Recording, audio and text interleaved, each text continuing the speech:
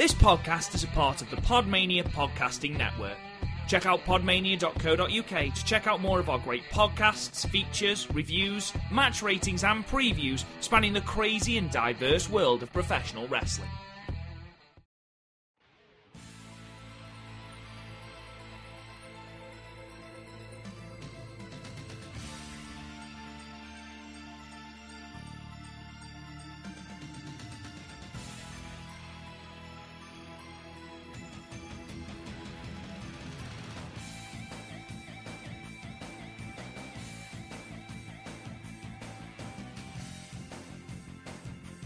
Hello guys and welcome to the Young Lion Cast, your fortnightly audio source of all things New Japan Pro Wrestling, right here on the Podmania podcasting network. I am your host Rob Goodwin and I am joined as always by the John Lennon of the Young Lion Cast, Chris O'Brien. How are you, Chris? Does this mean I get to be murdered soon? Well, I hope not. I hope not. Who on earth would do this wonderfully unofficially official New Japan podcast with me? God. Once a year for Wrestle Kingdom. He's not even here for this Wrestle Kingdom. He's not. He has officially bailed. Since we've been doing podcasts together, Garth has done Wrestle Kingdom every year with me. And this year, 2 nights of Wrestle Kingdom was just too much for him. I think he just got that excited that he just blew his load and was done. He's just not used to good wrestling, is he? Well, no, he likes AEW, which isn't that bad, to be fair. It's quite good. NWA Power, which is... It just reminds him of his childhood. His adolescence. Yeah, he just remembers back then, and then remembers Father Christie, and he's like, no, I don't want to remember my childhood. Do you know what? I would argue there is absolutely nothing else you need to remember about that time period. What, other than wrestling? Yeah. Well, the 80s. Yeah. Bowie was big, but like he was after the Ziggy Stardust phase, so like it's not like peak Bowie.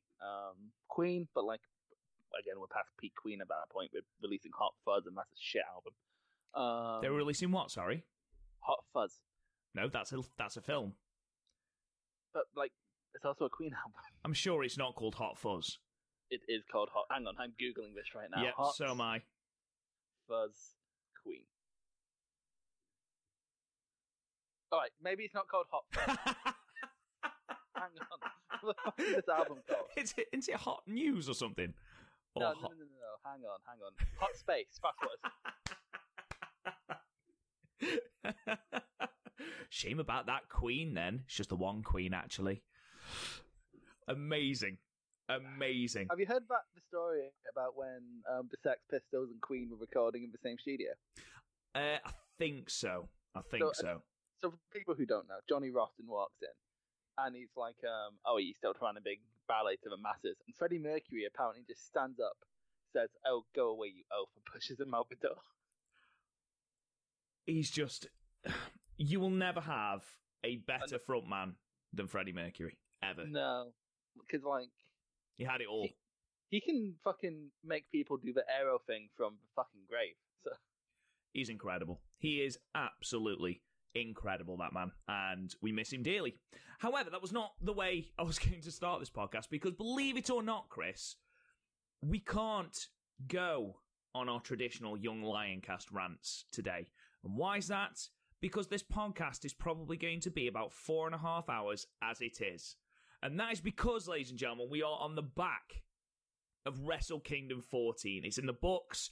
2 nights of early mornings to get up and watch us some New Japan Pro Wrestling and some history-making New Japan Pro Wrestling at that. So, 4th of January, 5th of January, Tokyo Dome. Chris, overall thoughts of the show as a whole? I'm just happy you're watching Stardom now. Well, fucking amazing. Like, do we ever come out of Wrestle Kingdom not thinking it's amazing? No, and, you know, you go through every main event and you always feel like you've seen something special, and we'll save, you know, our reactions for later on, but coming off the back of this, you sent me a message saying you were so hyped for New Japan Pro Wrestling again, and I came out of this, especially night 2, and I was so emotionally drained from that main event. I don't think I've ever been as invested in a match as I was in that main event of Night 2 of Wrestle Kingdom 14. And we'll get to that, definitely, but I agree with you, Chris. What show?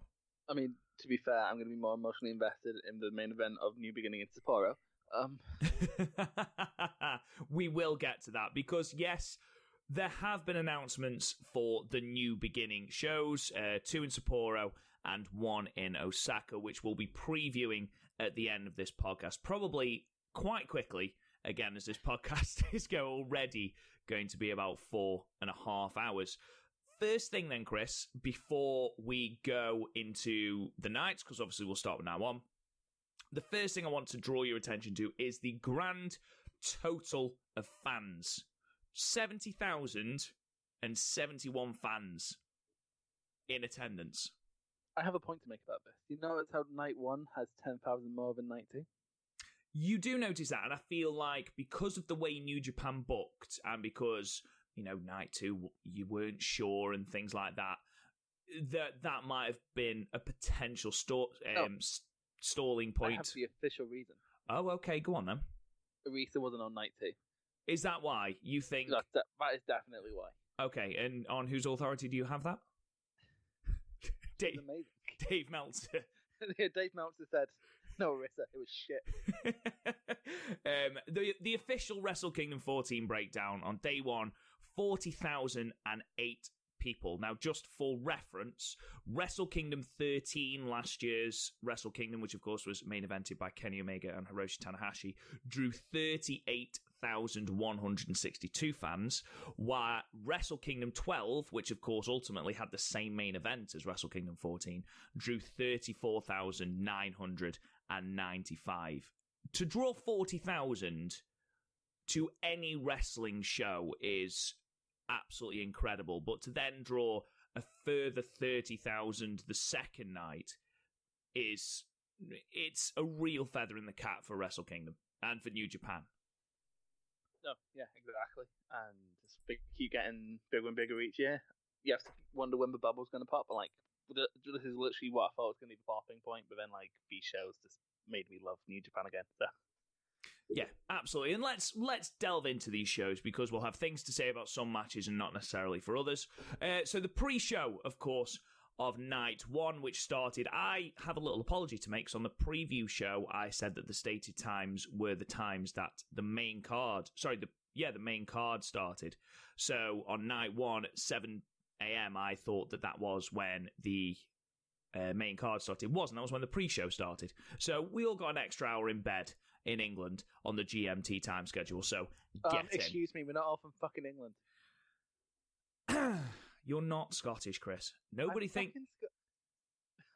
I'm legit. I'm actually Scottish. It says it on my fucking provisional license and everything. I'm legit Scottish. I have a young Scot card. Is that a thing? Yeah, no, it gives you discounts on buses. Actually, that's a lie. I don't have it anymore. Because you're not a young Scot. No, I'm an old Scot. No, I just lost it. You're such a child. I don't lose my rail card. I know my ABCs and my 1, 2, 3s. So let's start on the pre-show of Night 1. We started with 8-man tag team action. I mean, officially we started with the dark match, the Stardom match with Mayu Iwatani and Arisa, your absolute favourite in all the world, taking on the team of Hana Kimura and Julia. Apparently a really, really good match. Got some real heat towards the end. Obviously, we are never going to see that match on New Japan World due to conflicts between the station that houses Stardom and the station that houses Wrestle Kingdom. Whether it one day surfaces on Stardom TV, I don't know. I hope it does, because Stardom has stuff, whenever their wrestlers go somewhere, they end up putting it up on, we went to Pro Wrestling Eve in London and they put that up. So, it's not beyond the realms of possibility. Just very quickly comment on who's in it. I'm not sold at all on Julia. Apparently she was from, Ice Ribbon or something, and ever since getting to Stardom, she's just not impressed me at all. I say that, I haven't seen her Hana match, which is apparently good, but, Hana Kimura is not great either. She's more like a look than a wrestler. She's the Roman Reigns of Stardom. And I say that, people actually love her, and to a creepy extent, a really creepy extent, because she's my age, and people are like, oh, she's the perfect woman. It's weird. And also Arisa and Mayo. It's funny because it's my stardom favorite and your stardom favorite in a tag team. It is. It's almost like it was just meant to be. Going back to your previous point, I did watch the Hana Kimura and Julia match, and it was good. It was decent. It was a knockout, drag-out brawl. Yeah, you don't really get that from Hana.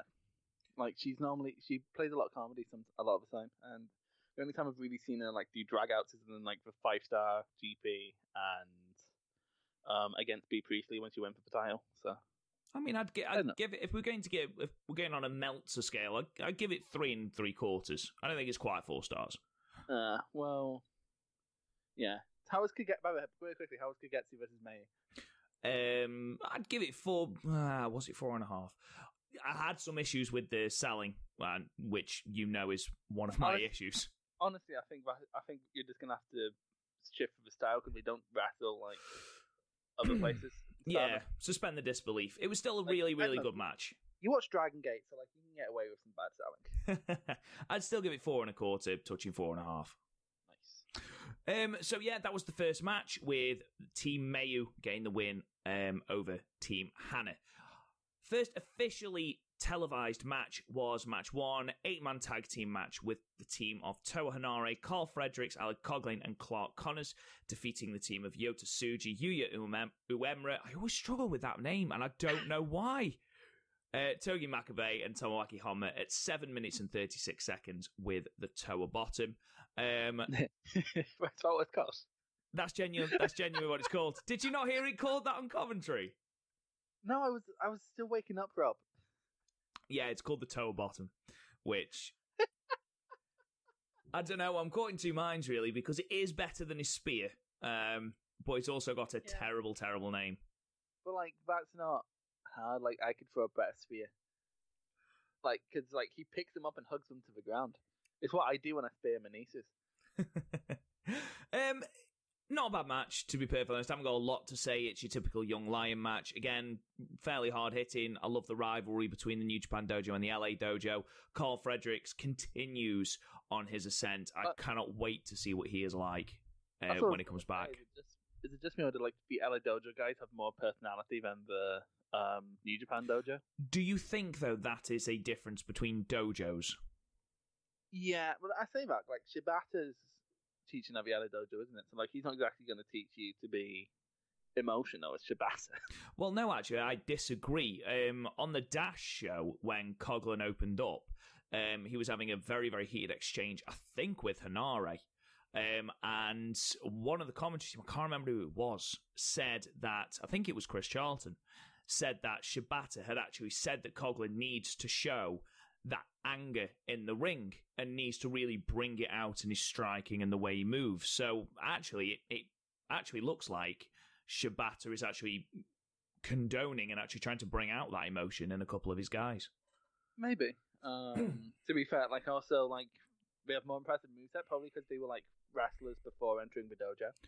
That certainly helps. Yeah, absolutely. Like they're doing like fucking deadlifts, gut wrenches and shit like that. So like, I don't know. I think it's literally just a case of training. Like I don't know what their ceiling is. Maybe this is their ceiling. But to be fair, the two Young Lion matches were really enjoyable. So yeah, absolutely. I think that's all really we need to say about it. It's nice to see Toa Hanare getting a pinfall victory at a Wrestle Kingdom, even if it's on the pre-show. I think fingers crossed.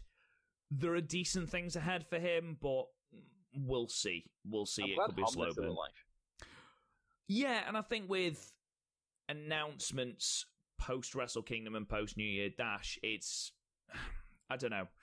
I can see the writing on the wall for Honma. He's not long for this world. He's certainly not long for the ring. He's got a very limited moveset now. I am terrified every time he takes a bump. I don't know. We'll soon see. It's like watching your granddad walk up the stairs. Oh, I feel like I should love Honma, and then watching the match at the New Beginning in Sendai against Ishii in 2015, it just makes you realise that it's such a loss, and I feel so sorry for him.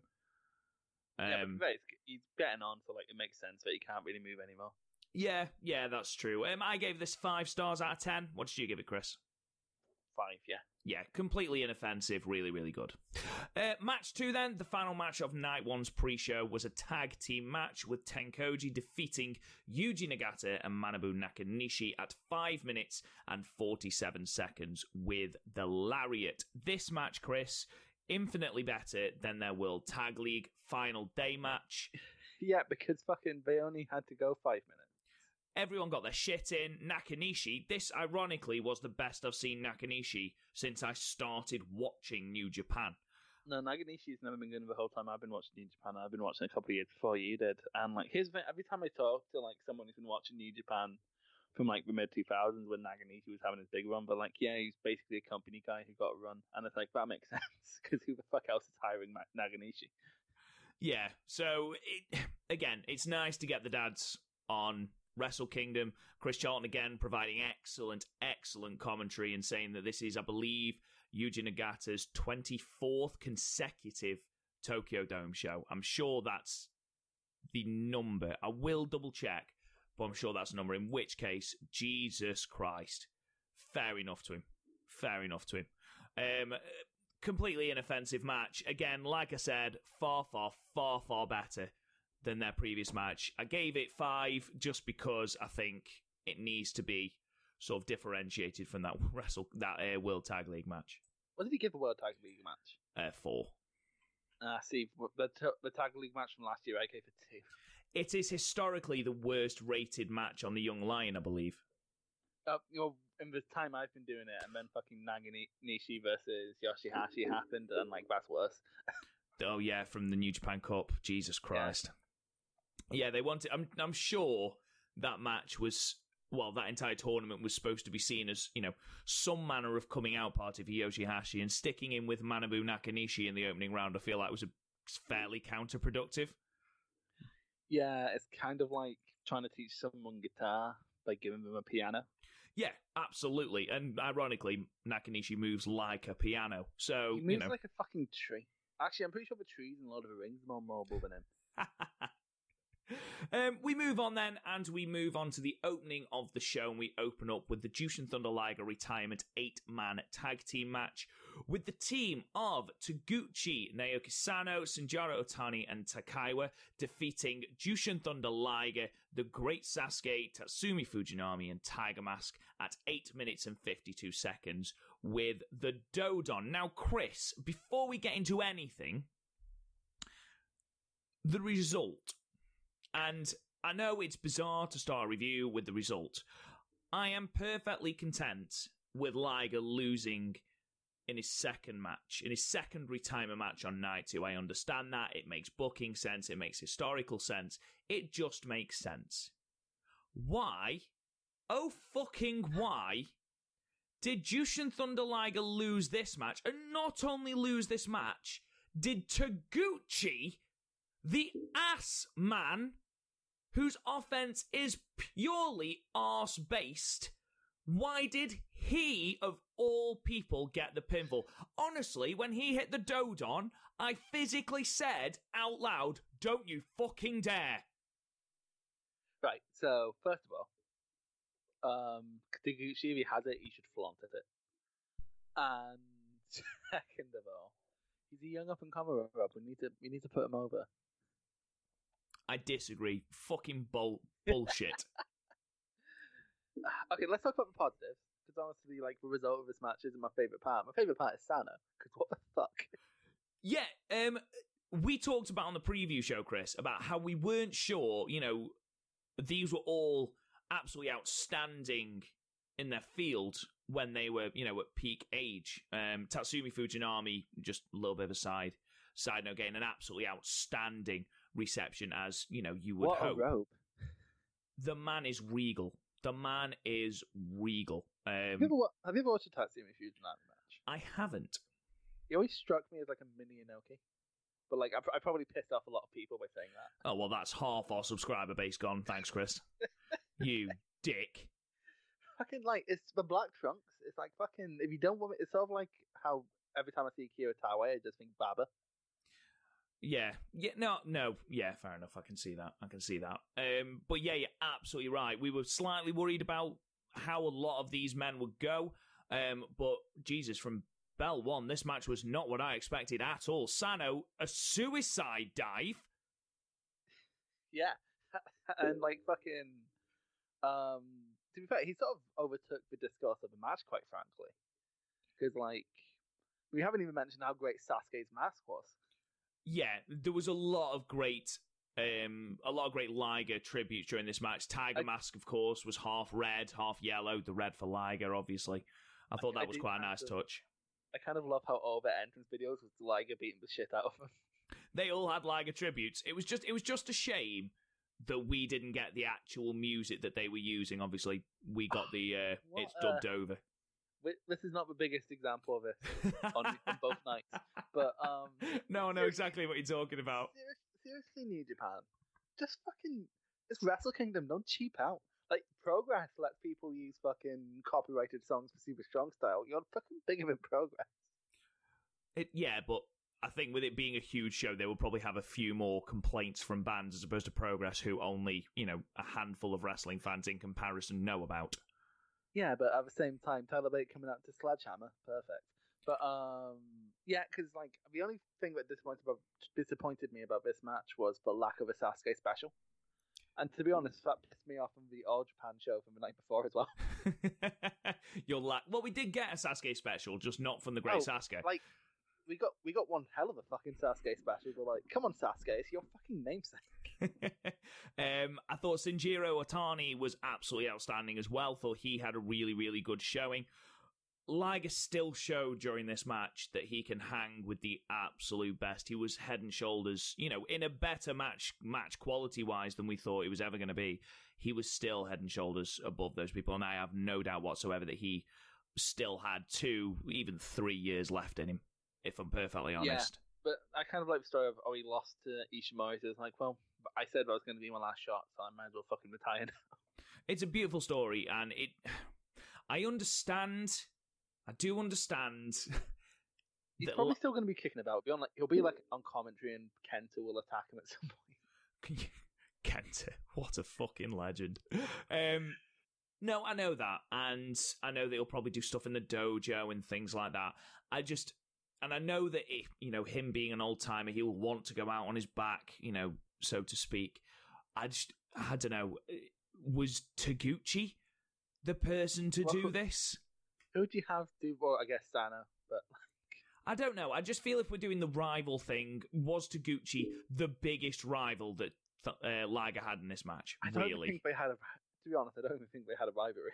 I think they had a couple of matches, which is fair enough, but because I don't think Liger and Fujinami had a rivalry. Just Fujinami's like the first junior champion, so it's like what happened there. I didn't know he was still alive. I'm not gonna lie. No, I knew he was in the WWE Hall of Fame, but obviously once he got announced for this match, I thought, oh bloody hell! Okay, fair enough. He can still move. He can. Fair, that's not the only oh shit I thought he was dead moment of the weekend. But yeah, this is fun. I really enjoyed it, and I don't know, as someone who enjoys going back, it was interesting to see what these people look like now. I say that you couldn't see what half of them look like because they all wear masks, but No, that is true. And I must admit, I did enjoy the crowd marking out and the commentary team marking out for Fujinami locking in a Dragon Sleeper. Yeah, but to be fair, has anyone ever done it better? Well, this sort of brings me on to match 2 in a moment, because something someone says just had me in absolute hysterics. It was brilliant. Come post-match, everyone, all 10 men, in the ring with Liger. Liger is hoisted up onto the shoulders of the great Sasuke and Tiger Mask. It's a really, really good, cathartic feeling. The crowd, of course, saying goodbye to Liger on the 4th of January, that really important date, that really historic date in New Japan's calendar. Really, really good send-off for him in this, basically, the Ages of Liger tag match is what I was calling it before. I gave it 6 out of 10. I gave it, my thing, if you look at as much fun as I had, if you look at it objectively, it's like, it's a 6. Yeah, absolutely. And it's only a 6 without Sano dive. I think as well, it surprised a lot of people with how much these people can still go. I remember someone was going, on Twitter, every Wrestle Kingdom has a bunch of WWE fans going into New Japan wanting to hate it, so we don't need to admit that they waste their lives. And so they go in and start they start picking apart at every little thing. We're like, oh, do they always just open well with dads? I'm like, well, yes, but like in this case, for the reason. Yeah, and all of the Liger interactions over this 3-day extravaganza of New Japan Pro Wrestling, there was a lump in my throat. There was a tear in my eye. It was a really, really, it was a beautiful way to send off a person who has been so pivotal to pro wrestling in general, not just New Japan. I just thought it was what an absolutely amazing way to send him off, and I can't think of any better way to do it, and this was a great match. It was far better than I thought it was going to be, so yeah, excellent. Well done, New Japan. We move on then to the second match on the main card. Suzuki-gun in an 8-man tag team match with the team of Minoru Suzuki, Zack Sabre Jr., Taichi, and El Desperado, defeating Los Ingonobles de Japón, the team of Bushi, Evil, Sanada, and Shingo at 8 minutes 39 seconds with the Jim's break armbar. This was pointless, had no storyline advancement whatsoever, and the best thing about this was once Zack Sabre Jr. had tapped out Bushi with the Jim's break armbar and refused to release it, Sanada came in and attempted to put him in the skull end. Zack Sabre Jr. rolled out of the ring and said, "That's an abomination, with Fujinami here as well. How dare you?" Outstanding. Outstanding. It's the moment of the match. Absolute moment of the match. But otherwise, just... 5, yeah. Yeah. It's a match. It's a roadie match. It was literally as middle of the road as you can possibly get. I mean, Shingo threw a pumping bomber. That's always fun. But, like, again, not the best example of it we got this weekend. So. No, exactly. This wasn't even the best Shingo match of the weekend, for God's sake. So... Yeah. Well, to be fair, it's probably the worst Shingo match of the weekend. Well, yeah, probably. I don't know. It was good. It was solid. But yeah, I don't feel like I can give it more than 5 stars because there was nothing there. It was setting up Sanada and Zack Sabre Jr. for night 2. Have you noticed that Mio Abe very quickly has been missing in action? What the fuck has she gone? Yeah, you'd think that they would be sort of flaunting her with Taichi on the biggest show. You know, she's a big part of Taichi's character. I did realise as well that they came out to Zack Sabre Jr.'s music instead of Minoru Suzuki, and yeah. I thought that's it. Nailed on. Suzuki's leaving, they're turning on him, and nothing. Absolutely nothing, and obviously that will become clearer as to why later on in the show. Second consecutive pointless 8-man tag, and this, in my opinion, was worse, and we'll get into that in a minute. Wait, it wasn't, though. It was. 8-man tag team match with the Chaos team of Hiroki Goto, Tomohiro Ishii, Yoshihashi, and Toriyano, defeating the Bullet Club team of Kenta, Bad Luck Fale, Chase Owens, and Yujiro Takahashi at 8 minutes and 17 seconds with the GTR. Now, Chris, search your soul, okay? As Bryan Adams would say, search your heart, search your soul.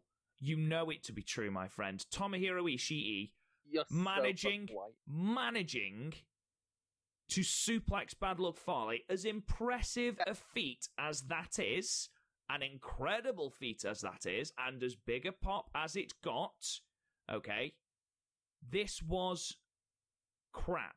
This was a road to match. Even the heat between Kenta and Goto, there was more in the Suzuki-gun LIJ match, in the previous match, than there was to this. I agree that spot was great.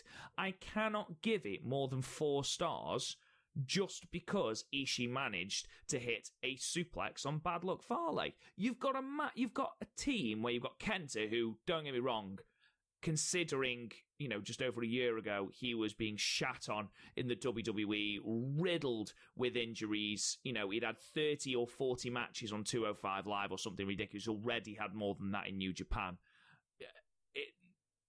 Even though they had him on that team, you've still got on that team Bad Luck Fale and Yujiro Takahashi. Yujiro Takahashi has 2 moves.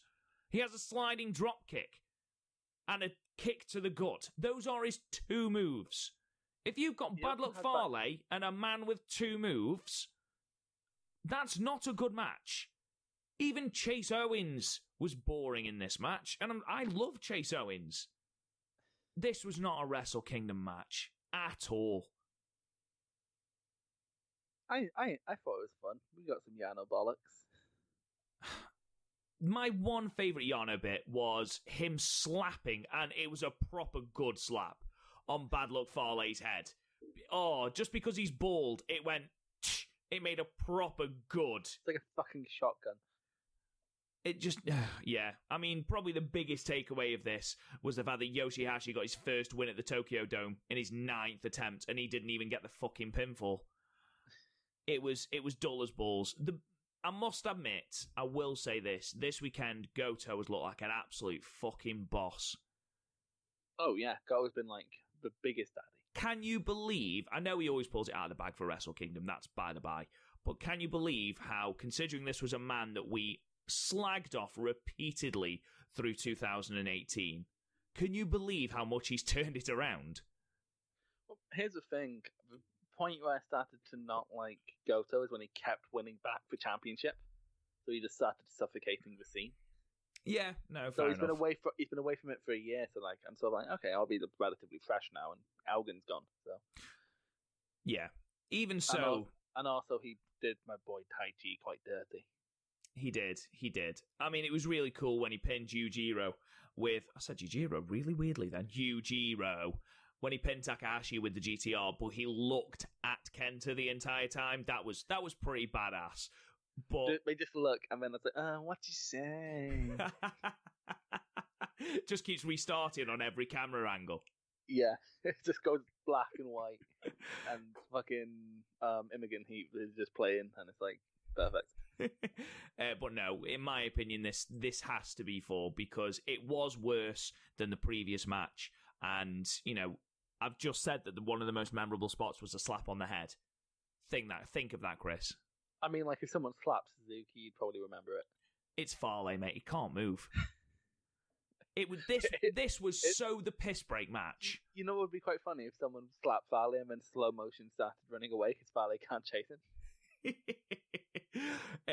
Even so, 4 stars. I don't feel like we should give that match any more thought. It will be, unfortunately, relegated to the annals of time with absolutely no one remembering anything about it, unfortunately. We move then to the next match on the card, and this was the IWGP Heavyweight Tag Team Championships match, the first championship match of night 1, and this is where the action really picked up for me. We had Finn Juice defeating the champions, the Gorillas of Destiny, at 13:25 with the acid drop. I know I've just said this is where the action sort of picked up. It was a good match. It just lacked a little bit of something. Now, obviously, you had the attack right at the start with GOD laying out Juice, who took a fucking nasty bump on that ramp to start it off, especially as he was fighting again on night 2. I'm surprised he took that bump. Yeah, and he had to stay at the YMCA, which wouldn't have helped his back. Jesus Christ! What the fuck? I mean... Oh my God. I mean, we can't make a sweeping statement and say that is the worst get-up in history, because never forget that Goto came out in a shirt that said the G and G1 is for Goto. I miss that shirt now. I miss that shirt. I saw someone put it on Twitter not so long ago, and they said, was this really a fucking shirt? And I retweeted it because it's the best wrestling shirt ever. Just really cheaply made. I mean, the G and G1 is for Goto. Like, the only ones I can think are better is the AJ Styles one, but it looks like someone fucking spunked on the shirt. Oh, yeah, the TNA one. Yeah, and then the Sin Cara penis t-shirt. I remember the Sin Cara penis t-shirt. To be fair, there's a lot of them. Like, apparently it's very easy to accidentally make a penis. Like the Little Mermaid VHS cover. They're all penises. Do you know what? I don't think that it's easy to draw penises. I just think we're in a society now where everything is such a double entendre that everyone just sees them. Maybe we're a bunch of degenerates, is what you're saying. Oh, absolutely. This generation is such a generation of degenerates. I mean, we're in different generations, Rob. You keep telling yourself that, son. No, I fucking literally, you're fucking a millennial and I'm Gen Z. You have no idea how much I want to slap you. Proper Yano and Farley style. To be completely fair, my friend Jen was like, "Oh, you know, it's like for us millennials." I'm like, "I'm actually too young to be a millennial," and she's like, "That's the worst thing you've ever said to me." It is, mate. You have no idea how much I want to knee you in the nads. You want to do that when I just mentioned Tai Chi. That is true. For me, aside from that bump, and I think they did the right thing in highlighting Finlay as sort of the star in this match, which they did. I don't know whether it's because I'm sort of down on the Gorillas of Destiny at the moment. Their run with the titles has been relatively uninspired. I don't know whether it's because I really, really liked the Finlay Juice Evil and Sonata match from the World Tag League final, and this just wasn't on that level. There just didn't seem, considering this was a championship match, for me, there didn't seem to be a lot of heat going into it. With that being said, there was nothing wrong with this match, and there was some great spots. I don't know. What did you think? I love the Gorillas of Destiny theme. That Gorillas of Destiny theme is fire. It's fucking amazing. I'm trying to think of it in my top. It's probably in my top 5 New Japan themes. Evils is a banger. Evils isn't better than God either. In terms of what's better than God, I think it is Osprey. Osprey's is a decent one, yeah. Fucking what's his face? Suzuki, obviously. Obviously, number one. Liger. Well, yeah, but that's not really in there anymore. Dickhead! Why would you say that? What else? I'm a mark for Bushi's, mate. Bushi's is a banger as well. Bushi is fine. Ibushi's is great. Go Ace. Right. What the fuck is that remix? Well, how about we go on to that when we go on tonight too? Because there's a rank coming with that. Anyway, here. In the body. Yeah, like the best part of this was the Gorillas of Destiny. Also, like how they shoot the Gorillas of Destiny coming down the ramp always makes them look much cooler than they are. Like, do you remember, like, especially like Dominion when they were coming down the ramp? I'm like, oh shit, these guys are legit. And then the match happened. But that's a story of Gorillas of Destiny's year, in my opinion. Well, like, it's like, oh yeah, Gorillas of Destiny are really good. Wait, no, they're not. I'm trying to think of like the most memorable Gorillas matches. It's probably Wrestle Kingdom 10. Wrestle Kingdom 11 for obvious reasons. Carino. Fuck you! I hate you, motherfucker! And the Bucks, but like, if you're not having a good match with the Bucks, who the fuck are you? That match at Royal Quest with Aussie Open was decent. Yeah, but also like that's all on Aussie Open, really, isn't it? Oh yeah, 100%. But and also like a hot UK crowd. To be fair, I'd say this is better than the Aussie Open match, in my opinion. It was still a good match. It was still a good match. I don't know. I wanted it to have more heat than it did. I love the fact that David Finlay was the man who got the pinfall over Tangaloa. I thought he was great. He hit him with the acid drop. I gave it 7 stars. I gave it 7 too. I really enjoyed it. It's when I properly first woke up. Finally. Oh God. Sorry, just smack. I was eating cheese. Can't take you anywhere, Rob. I don't know. I'm just glad Tamatonga's not doing solo stuff anymore. The only thing is now, I mean, we'll talk about some teams later on that have become heavyweight tag teams. Where do the Gorillas of Destiny go from here? Are we just going to have multi-mans now until they, inevitably get the belts back? They're just going to be Bullet Club's heavy tag team, so like they'll get a shot every once in a while. Yeah, I never ever want to see another Tangaloa singles match, and I think Tamatonga is, I think it's fairly obvious that we're not going to see another singles match with him in it now. I could have said Tangaloa was better when he was Camacho. Yeah, imagine saying you were better in the WWE. Oh, Jesus Christ. That's very rare, but like he like in when I had the dude from Irish Whip on for an NXT review, he really enjoyed the Adam Rose Camacho match. In like an ironic way. He attempted to give it an 8, Rob. Wow. Yeah. Did he understand the rating system? Yeah. Well, I don't think he's simple, Rob. I just think he really likes Adam Rose. Oh, to be fair, I used to love Adam. He back in 2K15, he was my IC champion. So this is before I discovered good wrestling. Jesus Christ. Anyway, moving on. Next championship match, we had the IWGP United States Heavyweight Championship Texas Death Match, with the returning Jon Moxley defeating the champion Lance Archer at 14 minutes and 26 seconds via knockout. A really, really good match, Chris. Yes, first of all, Archer's theme's finally been remixed to be less jarring when it gets into the Everybody Dies bit. Yes, it has. I don't know whether it was just the mix, but it seemed far better.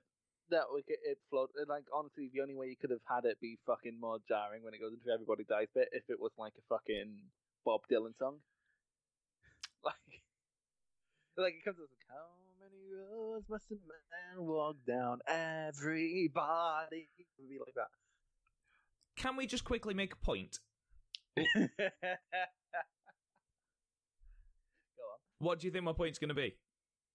Is it going to be I should stop singing on this podcast? Yes, absolutely. No, seriously. Oh. Lance Archer is 42 years old. Oh, fuck, really? He's 42 years old, wait, and is 2 years removed from breaking his back.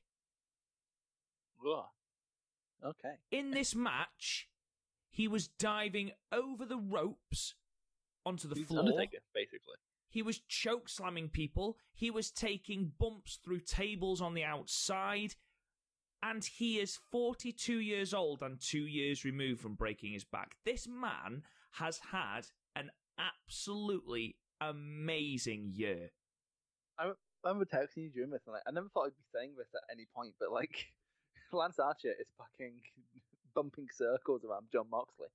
Yeah, absolutely. And to be honest, I was always a little bit concerned about how these two making it a Texas death match. I wasn't sure if it was going to be a little bit too. I worried it was going to be Kenny Omega, Jon Moxley from Full Gear, basically, where also, it got a little bit gimmicky. I commend this for not saying Jon Moxley yet, but yeah.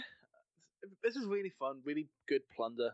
This is not what you normally get on a. I'm trying to think of the last time we got something like this on a Wrestle Kingdom. Probably I can't think. We don't normally get shit like this. Which is, again, I say this every time the IWGP US title is defended, but I like how it has that American niche now. No, I agree, and I'm glad we didn't go too. Despite the label of this match, despite the fact that it was called a Texas Death Match, and aside from the fact that, Lance Archer tried to legit suffocate Moxley with a plastic fucking bag over his head. Yeah, to be fair, I'm trying to think what's worse, that or Killer Cross succeeding in waterboarding the Sandman. Yeah, that's not great. That's not great at all. I don't know, I really, really enjoyed this match, and it was similar. I was really looking forward to the Kenny Omega and Jon Moxley match from Full Gear. And I really enjoyed that. I seem to be in a minority. It went too long, and we had too much gimmicked weaponry, whereas this, the use of weapons felt organic. At no point did it feel stupidly gimmicky.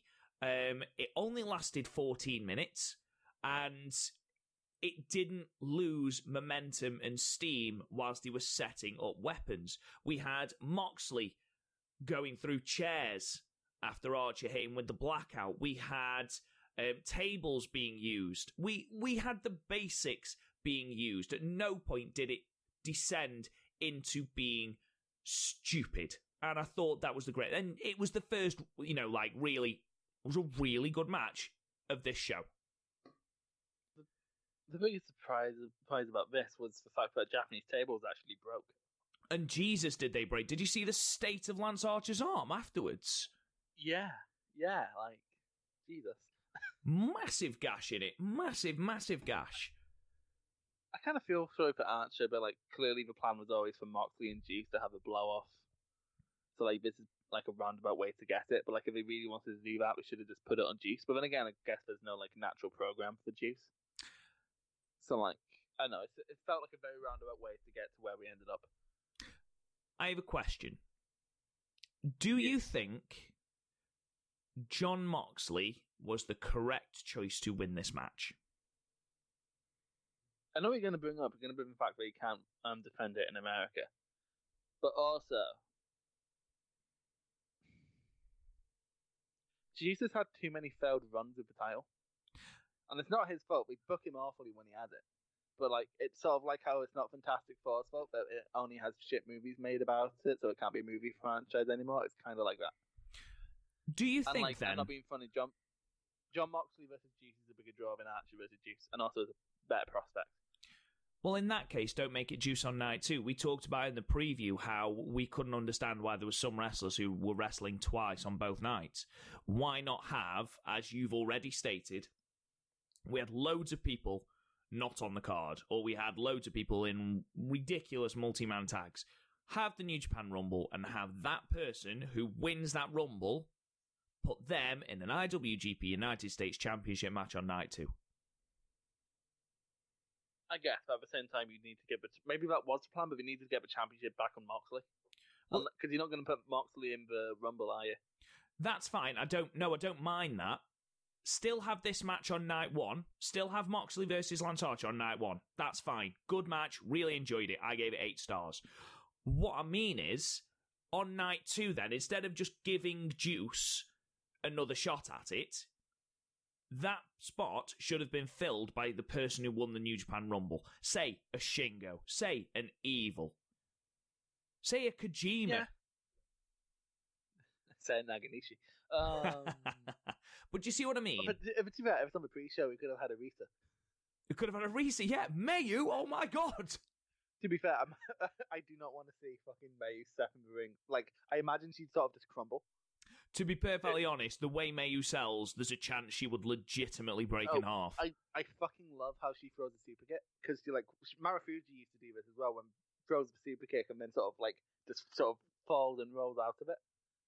Like, it's just, to be fair, Mayu puts a fucking neck through the ringer. Like, Jesus Christ. Yeah, she really does. She really does. We did not need to see her against Moxley or Archer. I say that, I do now, and I'm going to do it in Fire Pro later. But really good match. I gave it 8 stars. What did you give it, Chris? I also gave it 8. It was like just really like the first great match on this show. Then this was followed by Holy Shit, the Musical. Well, we should first say that Garth doesn't like this match very much. This isn't Garth's style, and he's never once said that this was his style. It was more a case of no, he prefers Terry Gordy versus Rollerball Rocco in the Sportatorium. However, he did really like the main event of night 1, so we will give him that at least. Anyway, he has some taste, but yeah, no, this match was fucking insane. It was. It was both insane from which haven't said away. It's Takahashi versus Ospreay, and it was like it's insane from both A, they kept landing on their fucking head, and B, they kept doing really insane. Like, this is something Jim Cornette has nightmares about. Yeah. The IWGP Junior Heavyweight Championship match, Hiromu Takahashi, the returning Hiromu Takahashi, even though we had a couple of matches on the road to Tokyo Dome, but we don't talk about that, defeated Will Ospreay, the champion, at 24 minutes and 33 seconds with, and it has been officially named, in typical boring Hiromu style, the Time Bomb 2. Bomb 2. To be fair, to be fair, like, he should not be allowed to name his own shit anymore after the D. After the D. The shenanigans with the D. That was brilliant. It's like, yes, it's called the V. Oh, no. I mean, this was just unreal levels. I can't think of a better junior. Like, this is better than the Shingo match. Ooh. I can't say that. I can't say that because for me, they are two different matches. Shingo is not going to fight in the same way Takahashi is. The Ishimori-Takahashi match is probably a better comparison, then. Of the Brilliant Vow was also very different because Takahashi didn't fall down the stairs in this match. Okay, well let's say this is better than Takahashi versus Kushida. Yeah, but again, like Kushida's very different from Ospreay. Is this better than their Dominion match? Yeah, no, this is the best Ospreay Takahashi match we've had. Yeah, they've had. I know they've had at least 3 because obviously they had one at the New Beginning in Sapporo. 3 years ago. Yeah, it was like 2017, so 3 years ago. Jesus Christ. It's better than any Dragon Lee Takahashi match, which is hard to imagine. It's better than the Dragon Lee Ospreay match. This is probably the best comparison we can make. Honestly, just an absolutely baffling display of pro wrestling. You'd got spot after spot after spot, and trying to list the spots would be ridiculous because almost every move was a ridiculous spot. I know Chris is going to go into the big moment of the match, I'm sure, but there was one match where they were literally innovating stuff during the match. Kevin Kelly called something as a made in Japan, and Will Ospreay's come out on Twitter and say it wasn't quite a made in Japan. It was basically some kind of Australian cradle slam, and it just unbelievable. You look at it and just go, the choreography of trying not to break Hiromu's neck again, and the fact that Ospreay throughout this match was clearly targeting Hiromu's neck, and the fact that he was on. There was a point where Ospreay narrowly missed the drop kick, and everyone's like, "Well, match ruined." I'm like, Jesus Christ! I mean, it's amazing. It really is amazing. So very quickly, I need to I know it's like the main part of this match, but Jesus, so like Ospreay goes for a Sasuke special, gets caught by Hiromu. German suplex. I'm not saying if a German suplex had landed, that would still have been amazing. But Ospreay flips out of a German suplex, goes, and Takahashi tries to throw her back into the ring, which again would have been amazing. But no, Ospreay somehow slid in and did the Sasuke special. I was just there going, what the fuck just happened? I was just fucking I didn't know what the fuck to think. When you're a child and the first time you see, I don't know, a monkey eat a frog or something. It's like, what the fuck did I just see? You went for monkey eating a frog. I panicked, Rob. Have you not seen a monkey eat a frog? It was a viral video. No, I've never seen a monkey eat a frog. Anyway, this I don't really know how to come back from that. This was baffling, and Hiromu eventually hitting the time bomb and Ospreay kicking out. It was like, what the fuck? And then Takahashi unfurls this absolutely ridiculous new finish that he hadn't yet got a name for, slams Ospreay down on his neck. You immediately think, well, that's it, he dead, and gets the title back, and the Dome loses its shit, and rightly so. What a fucking match. This move is like the mix of a Bloody Sunday and Emerald Flosion if Misawa hated people's necks more than he already did.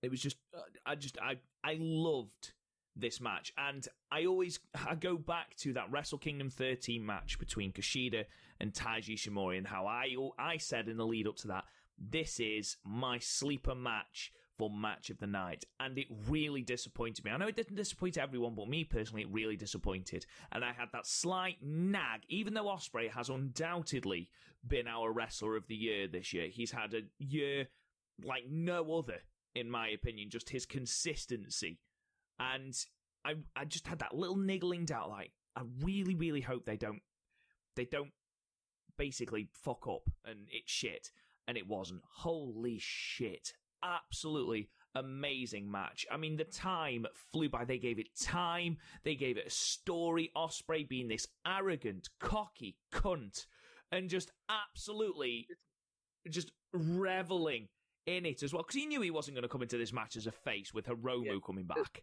It's actually quite entertaining for me, as a Progress fan, watching people go, I didn't know Ospreay could work heel. I'm like, well, he really can. He managed to make people cheer Jimmy Havoc. That's how good a heel Ospreay is. But even the little stuff, like the lying on the ropes, just, I know that most people do that. Tyler Breeze does that, for God's sake.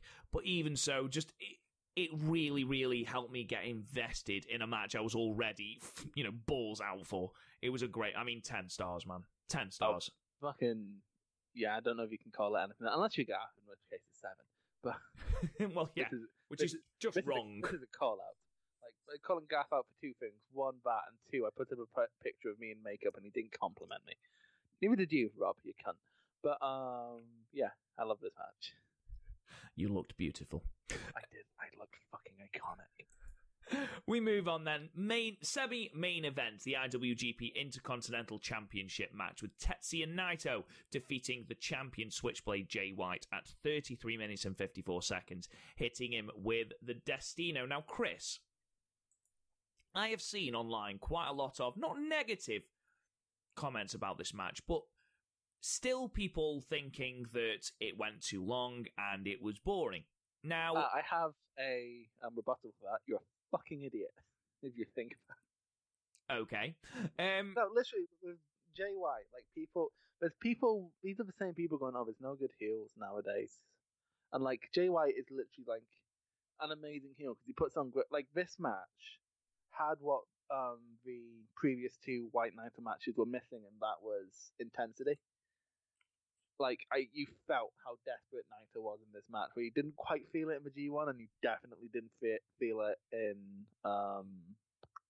Destruction. So, like, this match literally fixed all the holes, and there's people just being annoyed that it's not fucking Okada versus Ibushi when Jay White doesn't wrestle like that. Jay White wrestles clever. Like, for example, I know he's done it before, but the sitting down when Naito goes for Destino. I agree. I love this match, by the way. Oh, we both, like, people need to stop waiting for someone to tell them that Jay White is special, because he's just fucking special. He's something so incredibly different. And I think the placement was never going to help this match, because you've got it in between the absolute car crash that was Hiromu versus Will Ospreay, and then you've got an all-time great match, spoiler, in the main event. And yeah, I completely agree with you, Chris, because I know what you're going to say. I completely agree. Jay White is a completely different type of wrestler. He tells a completely different story. He is an organic heel that people want to see lose, and that heel attitude, that having Gedo interfere, and I will say that did spoil it a little bit for me at night too, but we'll get on to that. I thought it was done beautifully here, because people could not see Naito lose again. And to Jay White, of all people, Jay White, who has made the last half of this year unbearable for Naito, to the point where Naito has had to change his entire outlook from Tranquilo to beat this cunt. And the match itself, it built, and it built, and it built. And honestly, even though anyone who's watched New Japan sort of had that inclination that Naito was going to go all the way, you still, when Jay White goes for the Blade Runner, you still think, don't you fucking dare. Oh my God, you still pop up. When Naito kicks out, you still pop up and go, oh, thank fucking Christ. You know what got me in this match was that backdrop over the rope onto the, like the backdrop driver over the rope onto the apron. I was like, oh fuck, well, Naito's dead. Yeah, absolutely. And in fact, can we just say that Jay White has the best backdrop driver in New Japan right now? Oh yeah, 100%. Yeah. Can we also say that Naito, who was on form for both nights here, as you would really hope he would be, the selling and the working from Jay White, again, the working of Jay White on one limb, targeting that limb, and it playing a part in the match. Jay White was relentless in fucking with Naito's knee, and Naito sold it. Oh my God, the selling. You were convinced that man was in fucking agony. I have not seen a bet. Naito sells about knee all the time, right? It's just what Naito does. I've never seen him sell it better. No, and I agree. It was... I mean, I've looked at Voices of Wrestling. They've given it 3 3/4 stars. I know that Grapple have given it something similar. And I know Voices of Wrestling fucking is snobs a lot of the time. Please don't call out the Voices of Wrestling. They're bigger than us. They'll squash us. Fucking right. They're not probably like they're listening. And if you are, you're fucking snobs. You gave fucking Chris Brooks versus Ilya Dragunov 2 stars. Fuck off. But oh, you're such a progress smark. Oh, you're such a Progress Mark, it hurts. That could have been WXW for all you know. It wasn't. You don't watch WXW. You watch Progress, Stardom, and New Japan. And All Japan now. Thanks. It's alright, mate. But yeah, no, this match, like, it wasn't the fucking knockout. Well, I say knockout, drag out. That's what this was. It was like, I saw people call this a Randy Orton special, and like, I don't think we quite get what Randy Orton special is because Naito didn't spend this match in a headlock for no reason. Like like Jay White is not someone who wastes movement. Every movement from Jay White means something. And like, he is someone who holds up, and I know like most people don't want to go back and watch Jay White matches. He holds up so beautifully to a rewatch. Like, if you like rewatch like a Jay White match, going, I'm going to look for all these little things he does, you feel smarter as a wrestling fan. If you don't go into it assuming that you are going to get the Kenny Omega Kota Ibushi 5-star event, and you actually take the time to look at what Jay White's doing, to actually read the story of the match, to, you know, to really embrace it and delve into it and really invest in whoever's taking on Jay White, it makes the match so much better. I mean, I don't care if I come across as smart. I gave it 10. I gave it 10 as well. Because it's like this weekend really helped me figure out what's so good about Jay White. He takes like the standard like New Japan Tanahashi formula, but fucks with the cadence of it all. So like, you still get like a New Japan match, but like the cadence has been changed. It's sort of like a weird cover of a song. If you get my meaning, like, it's a Tanahashi match where like a limb's being targeted, but like he fucks with it, and he fucks with it beautifully, and he uses everything that he has to his advantage. And just again, people need to stop just going into a Jay, because honestly, I've kind of blamed Kenny Omega for this, because like, people just see a guy in New Japan and think they're going to act like Kenny Omega, and they're not. That's not what Jay White is. No. Like, these are a lot of people who criticize Jay White are the same people who look at Shayna Baszler and go, well, it's not all about the in-ring work, whereas Jay White's delivering the in-ring work while also doing the same shit. Like, it's just perfect. And honestly, like, I didn't think this is literally in like my top 5 Naito matches, probably. You've got to remember as well, the Bullet Club are a heel faction. They're not a cool faction. They are supposed to be heels.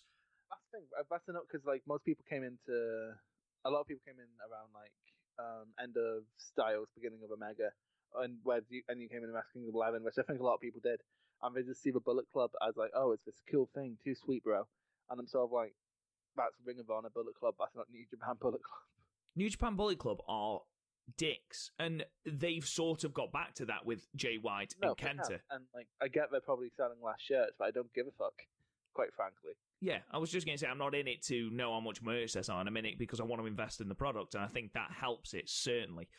I understand where people are coming from. I know that people might not enjoy the Switchblade. I mean, Jay White is not for everyone. I understand that. I fully understand that. And to be honest, you know, you're not wrong in not liking Jay White. There are wrestlers that loads of people like that I'm not a massive fan of.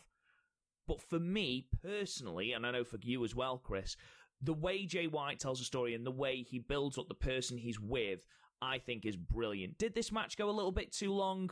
Maybe 5 minutes too long. But I'm sorry, I was so invested in this match, and I loved it. So, 10 stars from us, and yeah, potentially quite a divisive opinion, but I don't care. So we get to the main event, and this is something that is not divisive. The IWGP Heavyweight Championship match. Kazuchika Okada, the champion, defeating Kota Ibushi at 39 minutes and 10 seconds with a Rainmaker. Now, Chris, first thing to ask. Once Kazuchika Okada came out in brand new gear that glowed in the fucking dark, did Ibushi ever stand a chance? No. Which, to be fair, because like, it's a shame, because like, again, Ibushi's theme gets you so hyped. It does. It does. Like, it's such a baby. It's like the most babyface theme this side of Johnny Gargano. But at the same time, like Okada strikes me a lot of the time not quite like New Year Dash sort of fix this, but like not like as a person, more like a threat. Like, he's a threat to your prolonged career. Yeah, it's like sort of in the same way. Like, well, like I can imagine Okada's more an obstacle than a human being, and he's a very hard obstacle, and he makes a lot of people hard. But no, like, what do you think of a New Gear? I know you're not keen on it, are you? It's for shorts. See, I think he looked incredible. He looked majestic. I love the entrance attire. It's for short. Like, if you had the same thing, but like his normal length shorts, that'd probably be fine. Because like, quite frankly, I'm not being funny. Taichi is the only person pulling off short shorts right now. Oh, don't be ridiculous. They're so short though. They are unnecessarily short.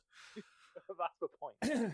Anyway, this match absolutely flew by, and before I noticed, we were like 25 minutes in, and I was like, where the fuck has that come from? I mean, let's be very, very clear here.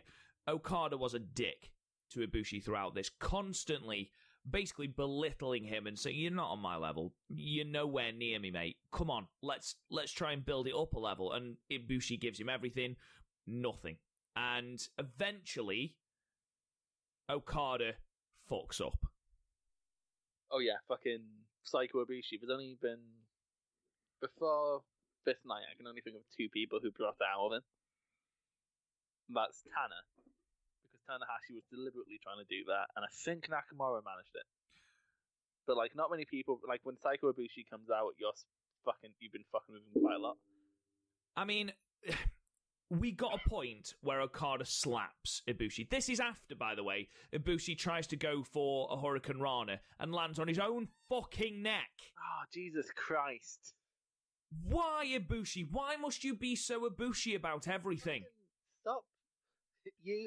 Can someone just put like both Mayo Iwatani and Ibushi in like a padded cell? Just honestly, just put them in a neck brace when they're not wrestling. Jesus, it happened, and then they replayed it. I was like, "What are you doing, Ibushi? You crazy, sexy man, you." He is a gorgeous man, and he fucking hell. Absolutely. No, that's the thing. But as soon as he goes psycho, he's suddenly not very attractive, and it's sort of like, that's incredible. It's not that he's not. Honestly, Okada slaps him, and basically, Ibushi does that wonderful thing where it was Terminator style, turns his head back round and makes eye contact with Okada, and there is not a single emotion in his face. It's the face Garth makes when I say "Okay, boomer" to him. Anyway, Ibushi fucking lays out Okada. Okada is on the floor, covering up. He fucking shoots. He fucking Liger Suzuki shoots. Now, in the G1, Kenta slaps the shit out of Okada, and it was gift, and everyone was like, holy shit, what the fuck is doing? And that was stiff. This was something else. Those punches, and they were closed fist punches. Yeah. Oh my god, it was uncomfortable. That's the thing though, like Ibushi hit him really hard, but in safe places. With the exception, I think one got him in the head. Yeah, he was punching the shoulder, but even so, if you suspend that disbelief for a second, fucking hell. No, I think this match made me forget about how bad it would be to have Ibushi versus Naito again. Yeah. And I was just like, no, I just want Ibushi, because Ibushi's my favourite in New Japan right now, as you know, and I'm just like, oh, come on, Ibushi. You're basically a dude-a-ritter, and I love it. I mean, by this point now, the match is in, like, never mind second, third, fourth gear. This match was in fucking turbo. This match was in full gear. Yeah. They literally threw fucking everything at each other. Okada kicked out of a bomb IA at one. There was a fucking Thunder Valley driver from Okada. Okada pulled out fucking everything. Yeah, the sit-out tombstone. Yeah, fucking, I did not see that coming. And just this is where it's weird. Like, this is the point where I'm like, oh yeah, Okada's fucking amazing, and then he loses the next night. Like, but the speed of Ibushi never ceases to amaze me. And I know that you've had whatever issue with Okada and strangling the title and having that stranglehold on the title, and I do understand that. This match, good God, did he feel like a champion? Did it feel like the right person to hold that title? He felt like a champion, but we have to sort of understand, like, in the 5 years now I've been watching New Japan, Okada's never been away from the title scene more than 6 months. I was listening to the Super J-Cast, and they were saying that they weren't sure. They liked their G1 match, Okada and Ibushi, but they weren't sure if they were holding something back. Holding something back for potentially this Wrestle Kingdom main event before it was announced. And fucking hell, they threw everything at each other. And the speed of Ibushi, despite the fact that at this point we were nearly 40 minutes into this match, it was just amazing. Just the emotion, the storytelling in the ring. There is not a person. I mean, Okada is going to go down as one of the best pro wrestlers ever, just without a shadow of a doubt. Not New Japan, any wrestler ever. He's just, his ability to grab you into a match, his ability to raise anyone he has in the ring with him to just that godlike level. I mean, Ibushi didn't need much helping, but you know what I mean. Anyone that is in the ring with him is just raised to that godlike status. And Jesus Christ, when, Okada's hit Ibushi with two of the Rainmakers, he goes for the third, Ibushi drops, hits him with the knee, and you're like, oh my God, Ibushi. And then finally, that sit-out driver that you were talking about, then a Rainmaker, and Okada wins. But Jesus Christ, it's one of those matches where sometimes New Japan fall foul of just doing these main events where they go 29, 30 minutes and they don't need to. I could have watched another 10 minutes of this match. It felt like a 20-minute match. The drama, the action, just everything that was in this match. It's everything that I love about pro wrestling. And I hate the fact that Wrestle Kingdom, in a way, is so early on in the year because people, forget about these matches as they go towards December and their end-of-year awards. Fucking hell. What a match. What a match. I can't get my words out. And it's not even the best match of the two nights. Actually, I'd listened to Meltzer talk about the two nights, and he thinks night one is far superior to night two, which I completely disagree with. No. But, yeah, he thinks Okada and Ibushi is the match of the weekend. Which I don't blame him. Don't get me wrong. This was an outstanding match, and 10 stars without a shadow of a doubt, and is one of the greatest professional wrestling matches I have ever had the honour of watching, let's be perfectly honest. But night two had one thing this did not have, and that's what we'll go into in a moment. And that's Tai Chi in a gauntlet match. Jesus Christ. But yeah, I love Ibushi. I absolutely adore Ibushi. And Okada, Jesus Christ. Absolutely Jesus Christ. We've both given it 10. Outstanding. Absolutely outstanding. Really, really good end to the night. So night two, the 5th of January 2020. We opened on the pre-show with the never openweight 6-man tag team championships gauntlet match with the team of Los Ingobernables de Japón, Evil Bushi and Shingo Takagi, defeating the champions Risuke Taguchi, Togi Makabe and Toru Yano, as well as the teams of Suzuki-gun and Chaos and Bullet Club. At 6 minutes and 8 seconds, the final bit with a Made in Japan. This was about as 5 stars as you are going to get, Chris. I didn't watch it because can I quickly tell the story about how New Japan fucked up the fucking upload? Well, not only did they fuck up the upload, Chris,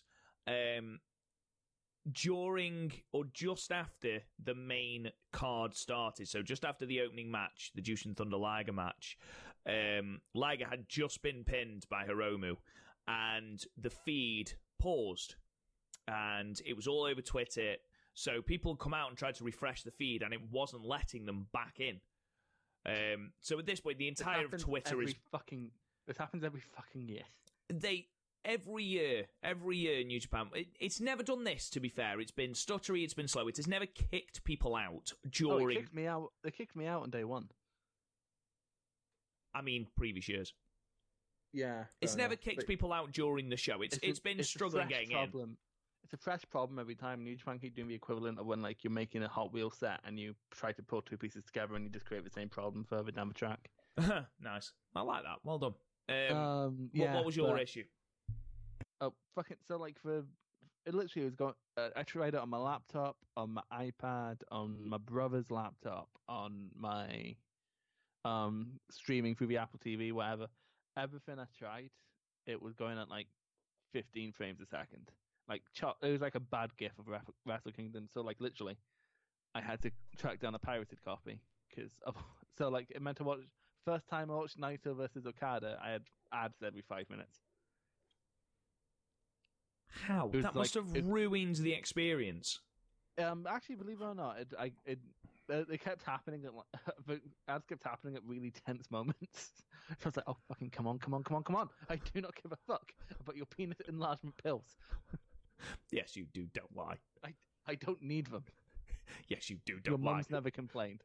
Wait. It's not the first your mum joke in the history of this podcast. It really isn't. I don't even think it's the first one of this episode. When do we make a your? I don't remember making a your mum joke. I normally keep a mental track just so I don't make too many. Because there's a limit on your mama jokes. Clearly. Yeah, no, but I have a certain budget, and if I don't use them, we don't roll over. No. To be perfectly honest, Chris, there was absolutely nothing you missed here whatsoever. Even the win itself wasn't that impressive. I simply feel it was, well, for what I thought was going to be an LIJ roll call at the end of the night, where everyone held up gold. It's nice to see that Evil, Bushi, and Shingo are champions, and they are potentially going to bring some credibility to the belts, and then all three of them came out without the fucking belts at New Year Dash. So I could be fucking wrong. I think this title can ever have any sort of prestige. How many champions has it had in like its 3 years being active? 19, I think. 20. Yeah, Evil, Bushi, and Shingo are the 20th. Yeah, and I think Taguchi, Makabe, and Yano might be the longest reign. It was Bushi, Evil, and Sonada before that. Yeah, but I think they at least defended it. I believe that apparently the team of Taguchi, Makabe, and Yano defended it 4 times in their reign, which is coming up to about 270 days. I'm having a quick look through the history, and there's some really random teams. Like, stupidly... Like, the first winners were the Briscoes and Toru Yano. Yeah, I knew that, obviously, Wrestle Kingdom 10. And then there's Tanahashi, Elgin, and Yoshitatsu. Seidel, Ricochet, and Kojima, which then got vacated because Seidel got caught with the drugs. All the drugs. And then Seidel got replaced by fucking Finlay. Oh, yeah, so he didn't actually win the championship. He just held it for a bit. Yeah, it's all a bit... To be fair, like, the height of this title was when it was part of the Bullet Club Civil War. Yeah, no, I get that. And it was sort of held ransom where it wasn't defended at all, and it's sort of become a bit of a comedy belt now. Yeah, which to be fair, which was good it was on Yano in that case. I agree with that. I agree. I just don't want to have a belt if there's no fucking point to it. No, that's the thing. New Japan just needs to stop because, like, the point. I think the initial point was like, oh, we can have a reason for all these 6-man tags, but then you never defend them. So who the fuck actually cares? Exactly. They don't even need a build to it. Just it's faction warfare. Just I'm not fancy booking the never openweight 6-man tag team championships because what's the fucking point? Yeah, no, it's like fucking. I don't know. Imagining a night in bed with Betty White or something. Just why would you? Betty White, mate. Why Betty White? Because I was trying to think of something you don't want to think about. And that was Betty White, was it? That was your go-to?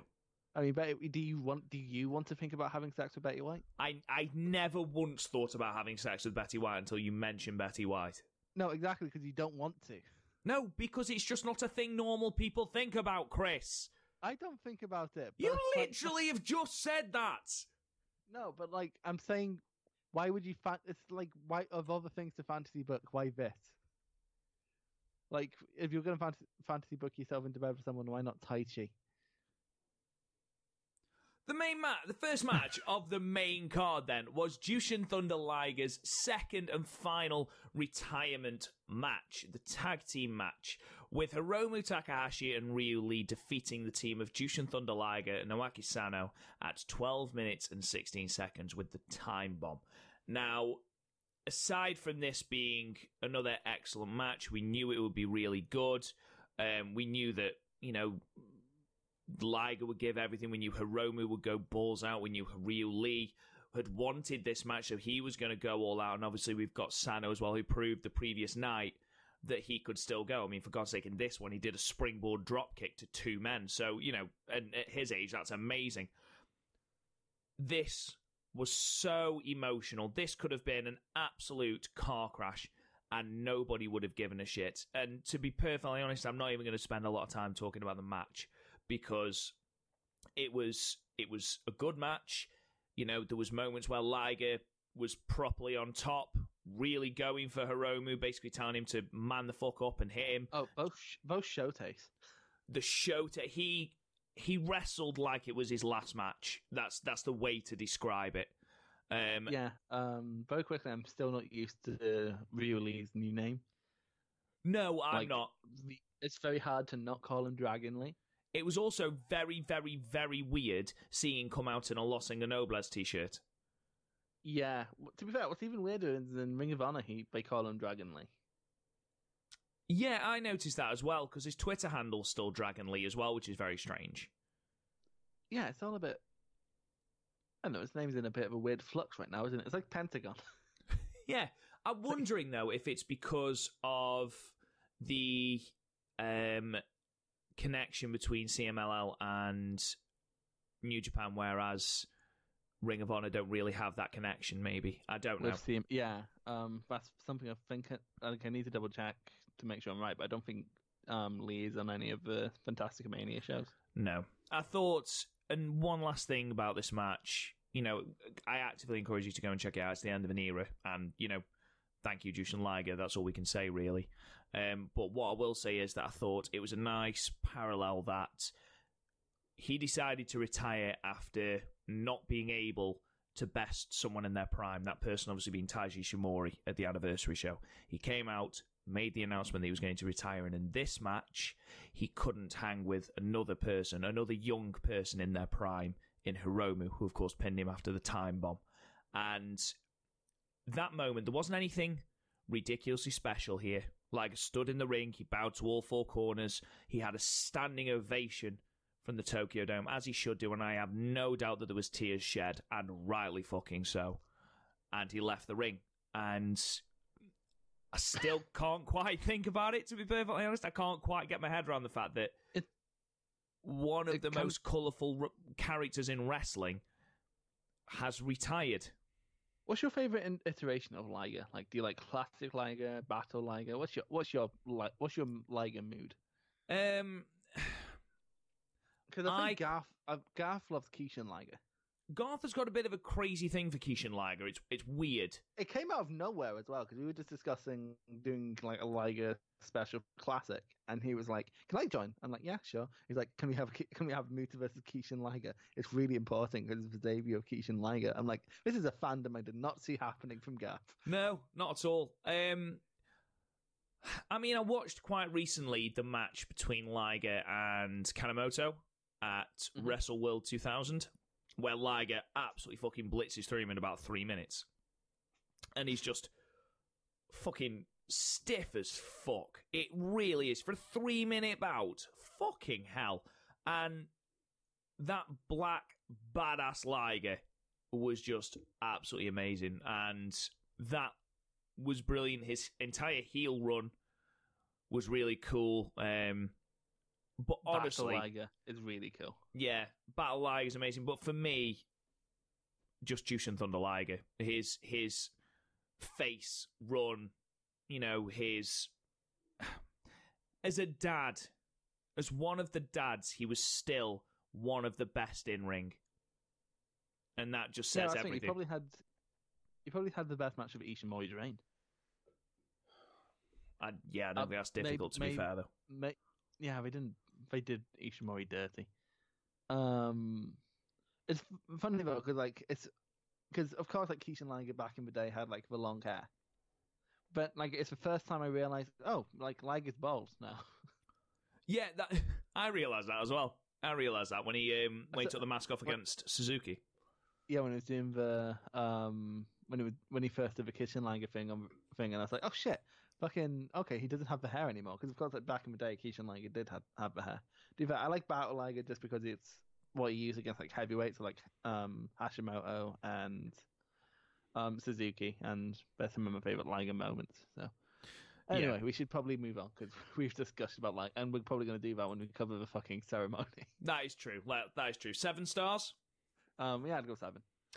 We move on then to the second match on the main card, the IWGP Junior Heavyweight Tag Team Championships match, with Roppongi 3K, the winner of the Super Junior Tag League, defeating the champions, the Bullet Club team of El Phantasmo and Taiji Ishimori at 14 minutes and 8 seconds with a strong X. This was a really, really good match. I thought that Show, once again, looked like an absolute fucking badass, hitting the double German on both people. I really liked Taiji Ishimori's new mask. We had a lung blower, which, again, looked amazing. El Phantasmo is probably the best I've seen him since the best of the Super Juniors. Genuinely, a really, really good match. My problem is, and this is a problem that you probably know I'm going to say, and it's something that constantly irks me with El Phantasmo in particular. The fucking go-to moves, no matter what. Yeah, he's definitely just sort of default, doesn't he? But although there was some, I just want to quickly mention before we shit on Phantasmo, the creative ways in which both Phantasmo and Ishimori started doing back rakes was hilarious. The moonsault back rake was amazing. Yeah, and then Ishimori did a springboard back rake. It's like, you lads, you know how to be a heel. But then they go into the corner and they do the ball stand on. And yeah, that should be a disqualification, shouldn't it? It really should. I mean, I know it played into the ending with El Phantasmo going for the low blow and they're both wearing cups and, Rocky's grabbing the belt and it seems a bit fucking all over the place. Yo put his cup in his mouth.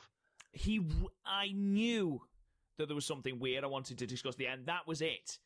That was it. He's just wrestled in that.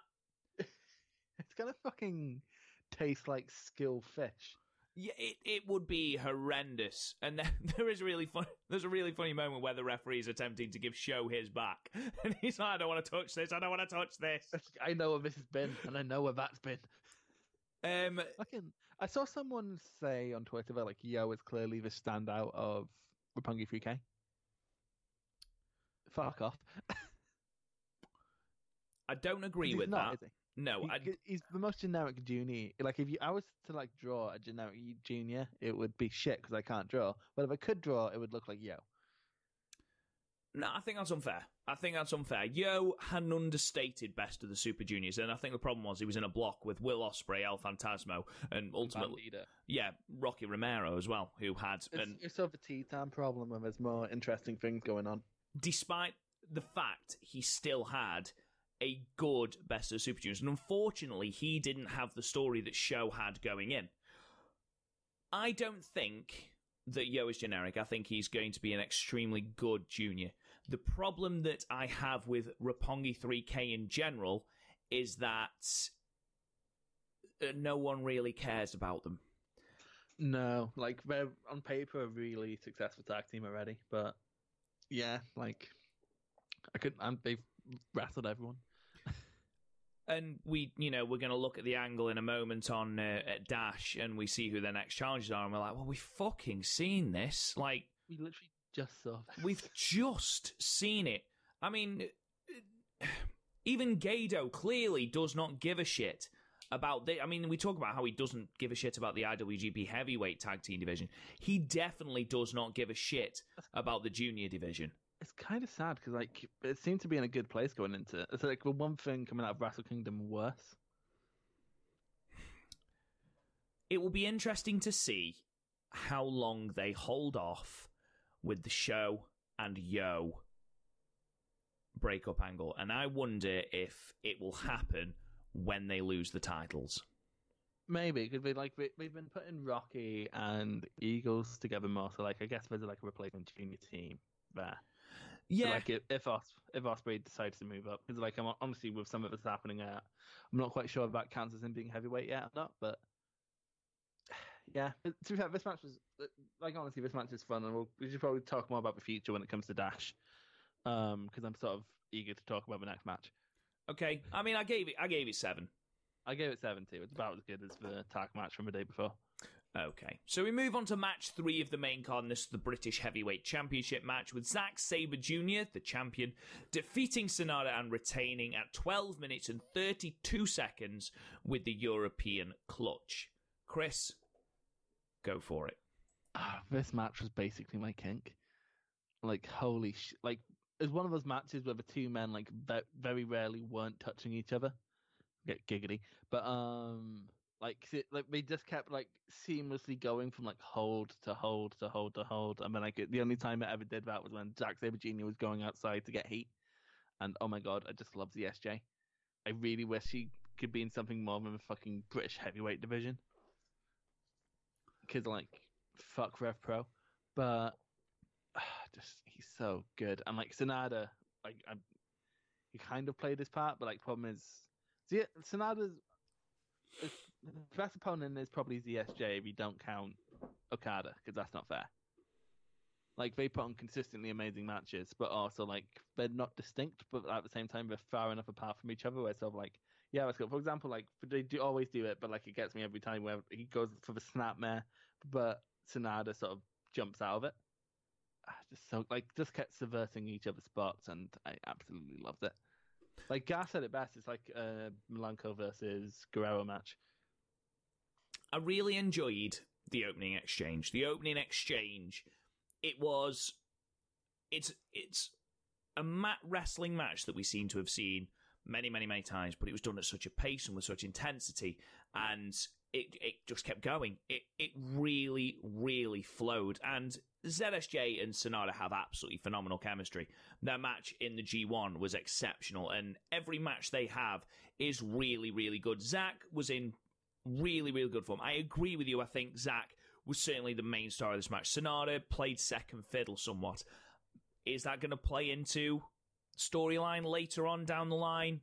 Potentially. After all, he is currently the only member of LIJ without any gold whatsoever, despite having the run he had last year. So that becomes a little bit of a storyline. But yeah, really, really, really good match. Zack Sabre Jr. comes out of it looking brilliant, looks, like a champ. I agree with you. I would love to see him with some manner of New Japan gold. However, they seem to have a niche for Zack Sabre Jr., and that niche for Zack Sabre Jr., I feel, at the moment is the British Heavyweight Championship. Yeah, great match, bro. Like, honestly, like, I can't say much about it, but like, I was so into it while it was happening. I agree with you. Which, to be fair, is the same with basically every Sonata match. Is it better than their G1 match? Yes. Just because I wasn't distracted by a half-empty arena. Okay. I gave it the same. I think I gave it an 8. I can't remember if I gave it an 8 or a 9. I gave it a 9. I gave it an 8. Well, I conceded number 4 earlier, so can you just give it a 9 for Are me? you really using the fact that I gave a meaningless 8-man tag on night 1 4 stars? So that you can get... Yeah, fair enough, 9 stars. We move on then to the next match, and this was the second IWGP United States Heavyweight Championship match with Jon Moxley, the champion from night 1, defeating Juice Robinson at 12 minutes and 48 seconds with a fucking badass-looking Death Rider. It was a match that wasn't as good as the Archer and Jon Moxley one, and I feel like it lacked a little bit of heat, maybe. It's a weird one. It was nowhere near as good as the previous 2 matches. I agree with you. Nowhere near as good. I agree with you, and whether that is Juice having wrestled 2 matches and Moxley having wrestled 2 matches, and I don't know whether Juice was injured or... I don't know. There seemed to be a lack of intensity, and I think for a match that involves Jon Moxley, who's running through the motions, who's Jon Moxley's entire gimmick is his intensity, and I don't know, it felt flat. Like, the only like good part is like the cannonball onto the chair. Yeah, there was a good point where Juice punches the chair as well, into the face of John Moxley. That's quite a cool spot. But it was short. That's what we can say about it. And it wasn't a bad match whatsoever. It was sort of lost in the mire of this night. It certainly wasn't Juice's best singles match, and it's certainly not John Moxley's best match. Unfortunately, there isn't a lot to say about it aside from, the really, really cool Death Rider at the end. And it's not even the main talking point of this entire angle, which we'll get into in a second. I mean, the match itself, Chris, I gave 6. Yeah, I gave 7, but to be fair, I was half asleep for it, so like I might have just tricked myself. Yeah, to So, me, like, it was. I'm happy to go along with 6. Yeah, it Like, just seemed a bit flat. Like, especially when you consider like both matches were so different, but like the Moxley Juice match, the second one actually really surprised me. Yeah, no, I said it before. I don't think Juice Robinson was the man to have this challenge on night 2. He has not done anything to deserve that second championship shot. He lost to Lance Archer, back of the queue. He has not pinned Lance Archer. Therefore, to me, unless he pinned him in Tag League. Did he pin him in Tag League? I can't remember if he pinned him in Tag League. He might have pinned him in Tag League. But even if he pinned... How many times did he do Tag League in fucking 10 seconds? But even if he pinned Lance Archer, he didn't pin Moxley. So, yeah, I don't know. To me, it didn't feel... It didn't have the heat at It felt all. like it was filler. That's exactly what it was. There was both the DSJ Sonata match and the Goto Kenta match could have used more time. I felt that for the Goto Kenta match. I thought the British Heavyweight Championship match was roughly in line with what I expected. However, maybe if there was more time, Jericho could have had his actual fucking music. maybe. I'm not letting that go. Oh no, don't. And once we get to that, I absolutely implore you to have your rant about it because your rant was perfect. However, after this, fucking hell, who comes out, Chris? Matt, I did. I wanted to do the song, but I forgot how. Can't believe. Like, to be fair, it now makes perfect sense why we didn't have his theme on the first night. Yes, and what a pop! Yeah, because I think people legitimately thought he was gone. I was convinced. Yeah, I was absolutely convinced as well. And I was like, holy shit, Suzuki. And I just loved how when he was like taking off his tracksuit, Chris Shelton, who's like, of course, the biggest traditionalist on the commentary booth, was going, no, this is not how we do things here. It was, I mean, I'd completely forgotten that in the World Tag League final, John Moxley had given Suzuki a Death Rider as well as Lance Archer. I'd completely forgotten. And then, just as I realised that Moxley's music wasn't playing, I was like, what the fuck is going on here? And then Kazunina Ray started. The crowd went fucking ballistic. Suzuki walks down in his tracksuit, starts stripping off. He's in his gear. And I was like, no. And then they just beat the shit into each other. Chris Charlton was on fire on night 2, and we'll get more into that later on. But just shouting, no, Suzuki, this is not how we do things here. It was a really good moment to end a very mediocre match. Yeah, no, it's sort of like when Samoa Joe turned up after Kevin Owens versus Sami Zayn. Yeah, absolutely. We move on then to the Never Openweight Championship Wasn't the match. announcement after this? Like the schedule announcement after this? Oh, yeah. The extremely anticlimactic. This was something, and I text Chris about this. This is something that I look forward to every year. And in Wrestle Kingdom, you get the announcement of everything that is happening over the New Japan year. And basically, we had half the year, we had the announcement of the New Beginning shows, which obviously we'd already had announced. We had the announcement of the New Japan Cup, Wrestling Hinokuni, the Best of the Super Juniors final, which has moved to not Sumo Hall. Where's it moved to, Chris? Fuck! I really should have written this down.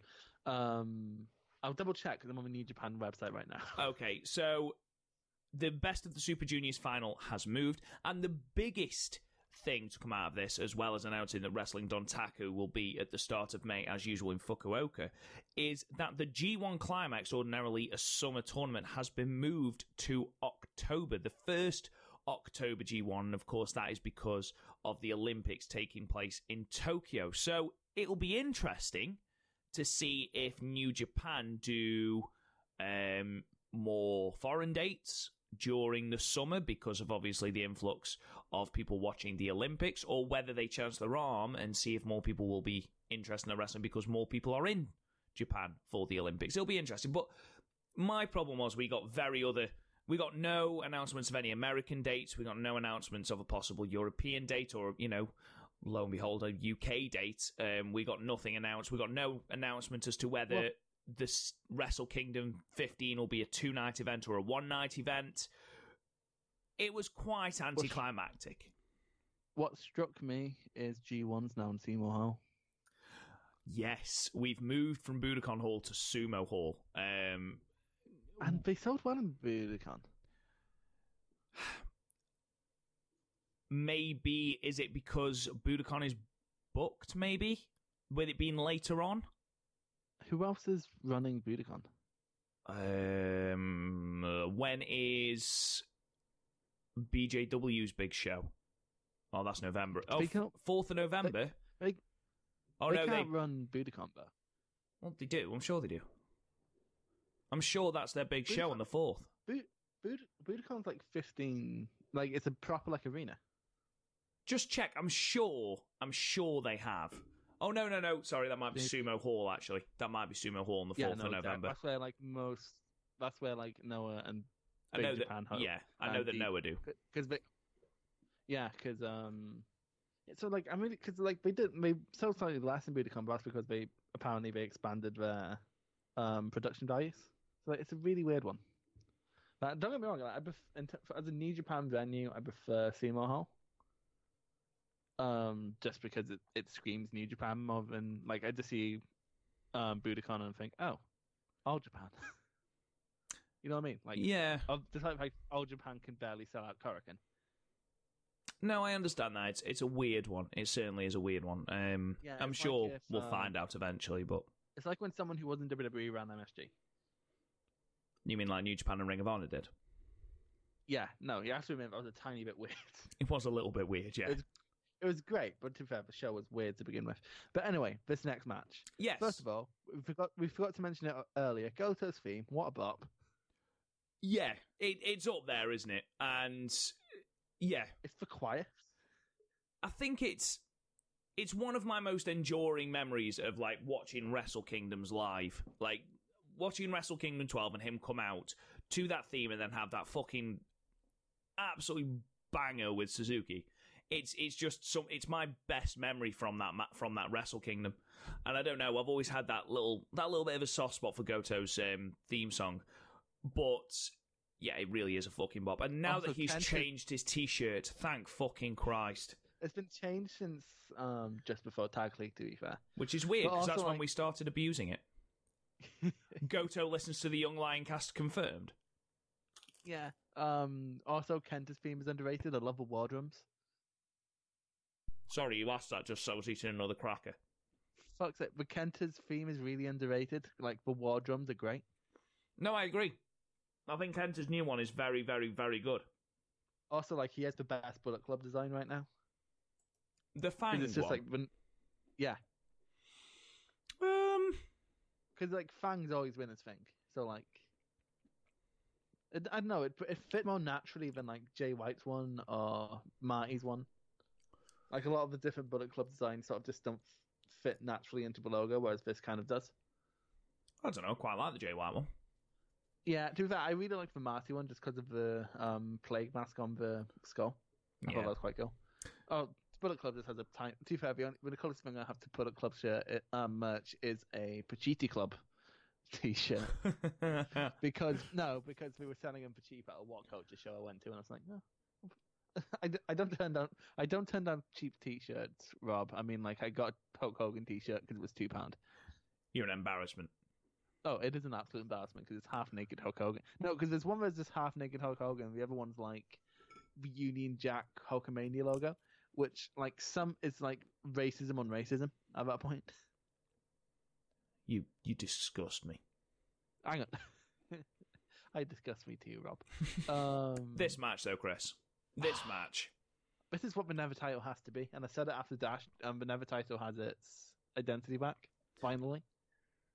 Because like I'm not being funny, it just sort of became a mean to an end at the end of 2018, beginning of 2019. So like since sort of Taichi winning it off of Cobb, that's when it started getting to rebuild as they hit each other as hard as he possibly fucking can title.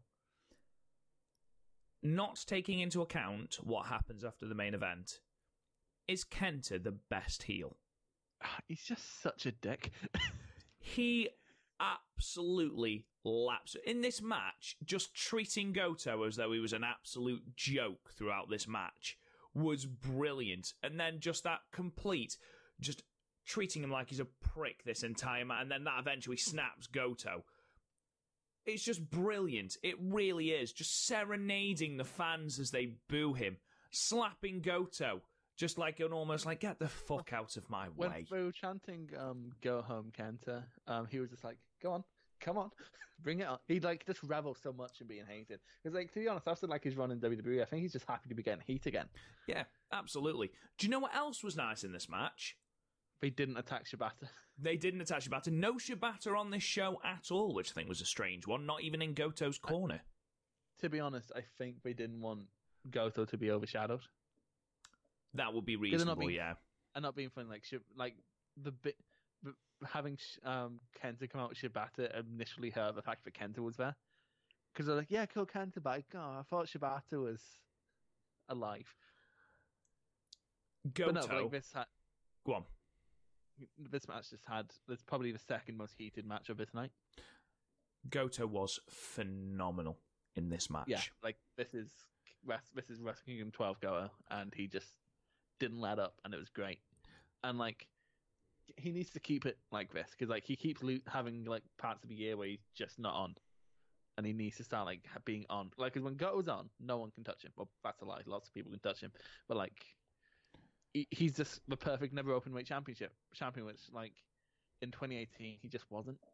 I don't know what the fuck happened, but he just wasn't. The difference here in this match to, say, a Wrestle Kingdom 12 against Suzuki is that at no point did I feel like Goto was the person in distress.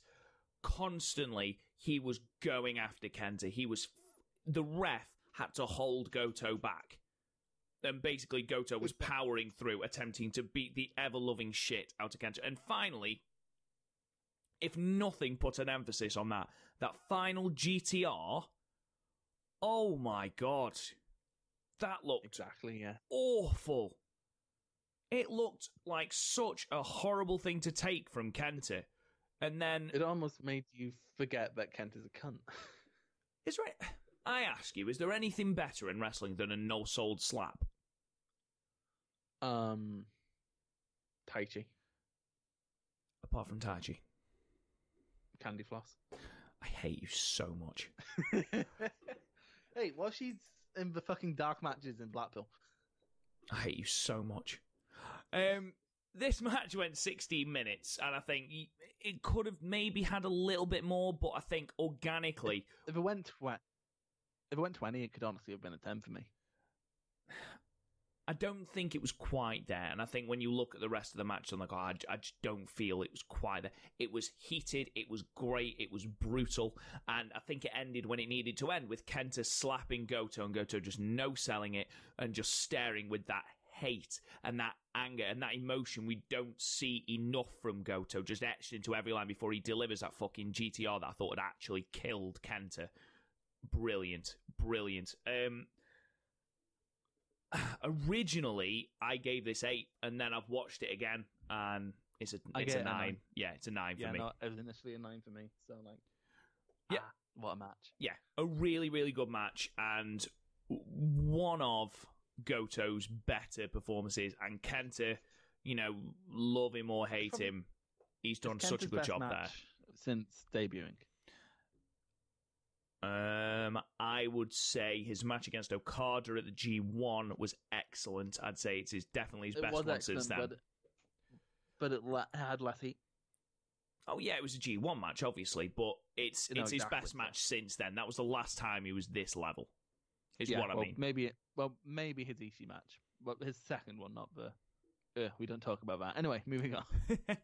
We move on then. Our third to the top was our losers place match, which we weren't officially allowed to call it. Apparently, it's a number one contendership match, which we found out at the end it really wasn't. Yeah, it was billed as a special singles match, but I liked the fact that the commentary team made a very, very big point of saying this is not just a loser's match. It's, whoever wins this match is going to be placed in that heavyweight title picture. And unfortunately... essentially creating a tier list. Exactly. Unfortunately, in that case... someone decided to jump a queue. Yeah. We had Switchblade Jay White defeating Kota Ibushi at 24 minutes and 58 seconds with a Blade Runner. Now, I say unfortunately, Chris, because this means that we had the possibility, because obviously Tetsuya Naito was in the main event, we had the sort of, if this was to be the case, and whoever win this match would go on to, let's say, New Beginning to main event that show against the champion. If Tetsuya Naito were to win, that would mean that we would have Switchblade Jay White versus Tetsuya Naito again. It would be great, but also they've ran that match 3 times in the last few months, so I understand why they wouldn't want to completely just go back to it. To be honest, I completely expected them to go like Ibushi and Naito, since that's a proven draw. That is what I expected, but also I thought that Ibushi was the man to take 2 falls this time. Yeah, and to be fair, it played into the story really great. Like, he now has like literally a fallen star thing going on, which I love. People were like, "Oh, my favorite's lost," and I'm like, "That's such a stupid way." Because like, I'm not being funny. Two losses with a clear story direction. Like, people thought Ibushi was being buried. He's not. He has a clear story direction. Like, and he's probably going to end up being a highlight of this year because of it. And just, yeah, and Jay White continued to be a right cunt, and I loved it. Like, the throwing of Ibushi into the rails, that's the most brutal I've ever seen that. Yeah, I agree. Just, I didn't enjoy this match as much as I enjoyed the Naito match, which is weird because I know a lot of people preferred this match. I loved the fact that White was pushing that button, trying to get Ibushi to that level that he was at against Okada, and basically it took White to cheat, ultimately, to get the victory over Ibushi. It took him getting Gedo involved. It took a low blow before he could hit the Blade Runner. I did enjoy, whilst he was hitting the Blade Runner, by the way, that he sort of stumbled and couldn't quite get it properly, because it sold just how close to defeat Jay was. But he's an opportunist. He's the ultimate opportunist in New Japan, if you will, except for one man in the main event who we'll talk about. But Jay White was great here. That's not really like exploiting an opportunity. That's just... That's not like you went through a hole. You have just ripped a hole open and kicked your way through it. No, this was great. This is not quite as good as their G1 finals. I agree. The problem was the lack of heat here, the perceived lack of heat, because ultimately it was a consolation prize. Yeah. No, exactly. It's like who's third best in the company, basically. Exactly. And I think that even though the commentary team, and I must admit right now, Kevin Kelly, Gino Gambino, Chris Charlton, and even Rocky when he went on, they did an absolutely outstanding job on both nights. No, that's the thing. They've all actually managed to gel finally. Like, before it felt like 3 or 4 people having a separate conversation, but now we've actually gelled, which is nice to see. Just shows that repetition gets you better, unless your name is Michael Cole, who has somehow managed to get worse over the years. You didn't like the Gedo interference, did you? It wasn't that I didn't like the Gedo interference. I understand the need for Gedo interference. He's part of Bullet Club. He's a cheap, lousy heel. I understand that. In the Naito match, I felt that the Gedo interference was done to the correct level. It wasn't overpowering. It didn't take away too much from the match. However, it was so prevalent here. It was just... it stopped being, heat and just was, oh, for fuck's sake, come on. And I actually caught myself looking at my watch at this point, and I shouldn't be doing that in a JY versus Ibushi match. One thing that did redeem it was Psycho Ibushi and the fact that he clearly wasn't happy with the way he left things with Okada and decided he was going to go one step further with Jay White and physically eviscerate the man. It was actually quite uncomfortable. It was unbelievable. It was ridiculous the levels he was going to try and kill this poor man. I really hope Ibushi doesn't keep doing the Psycho Ibushi all the time. I hope it's a once or twice a year thing. Because honestly, when he does it, it's so effective. But people, because this is the first time it's properly happened on a Wrestle Kingdom that everyone's watched. It's the first time people have started noticing it, but he's done it before, and it's just amazing when he does it. The way he managed to get all emotion to leave his face. I agree with you. It needs to be that thing that comes out just every now and then to add another layer to a match. Now here, it's part of clearly a wider storyline. Again, this is why I fucking love this company. They don't do anything for no reason. It's done to be part of a wider storyline. And I've got a feeling that we are going to soon see that psycho Kota Ibushi as a character, that heel... Kishin Ibushi. The devil Kishin Ibushi. I've just got a feeling going to have this dark, basically, either the fallen star Kota Ibushi or the dark star Kota Ibushi, or whatever you want to call him. We're going to have that very fucking terrifying Ibushi very soon. Kota Ibushi. Yeah, that would be amazing. Not to take anything away from Jay White, though. He's probably the best heel. Well, he was, and then Kenta decided just to force his way into that role. Exactly. I gave this 8. But I was 10. But now I'm sort of I'm saying just high on it because I love White and Ibushi, because they're my two favorites. So honestly, I'd give it a 9 though.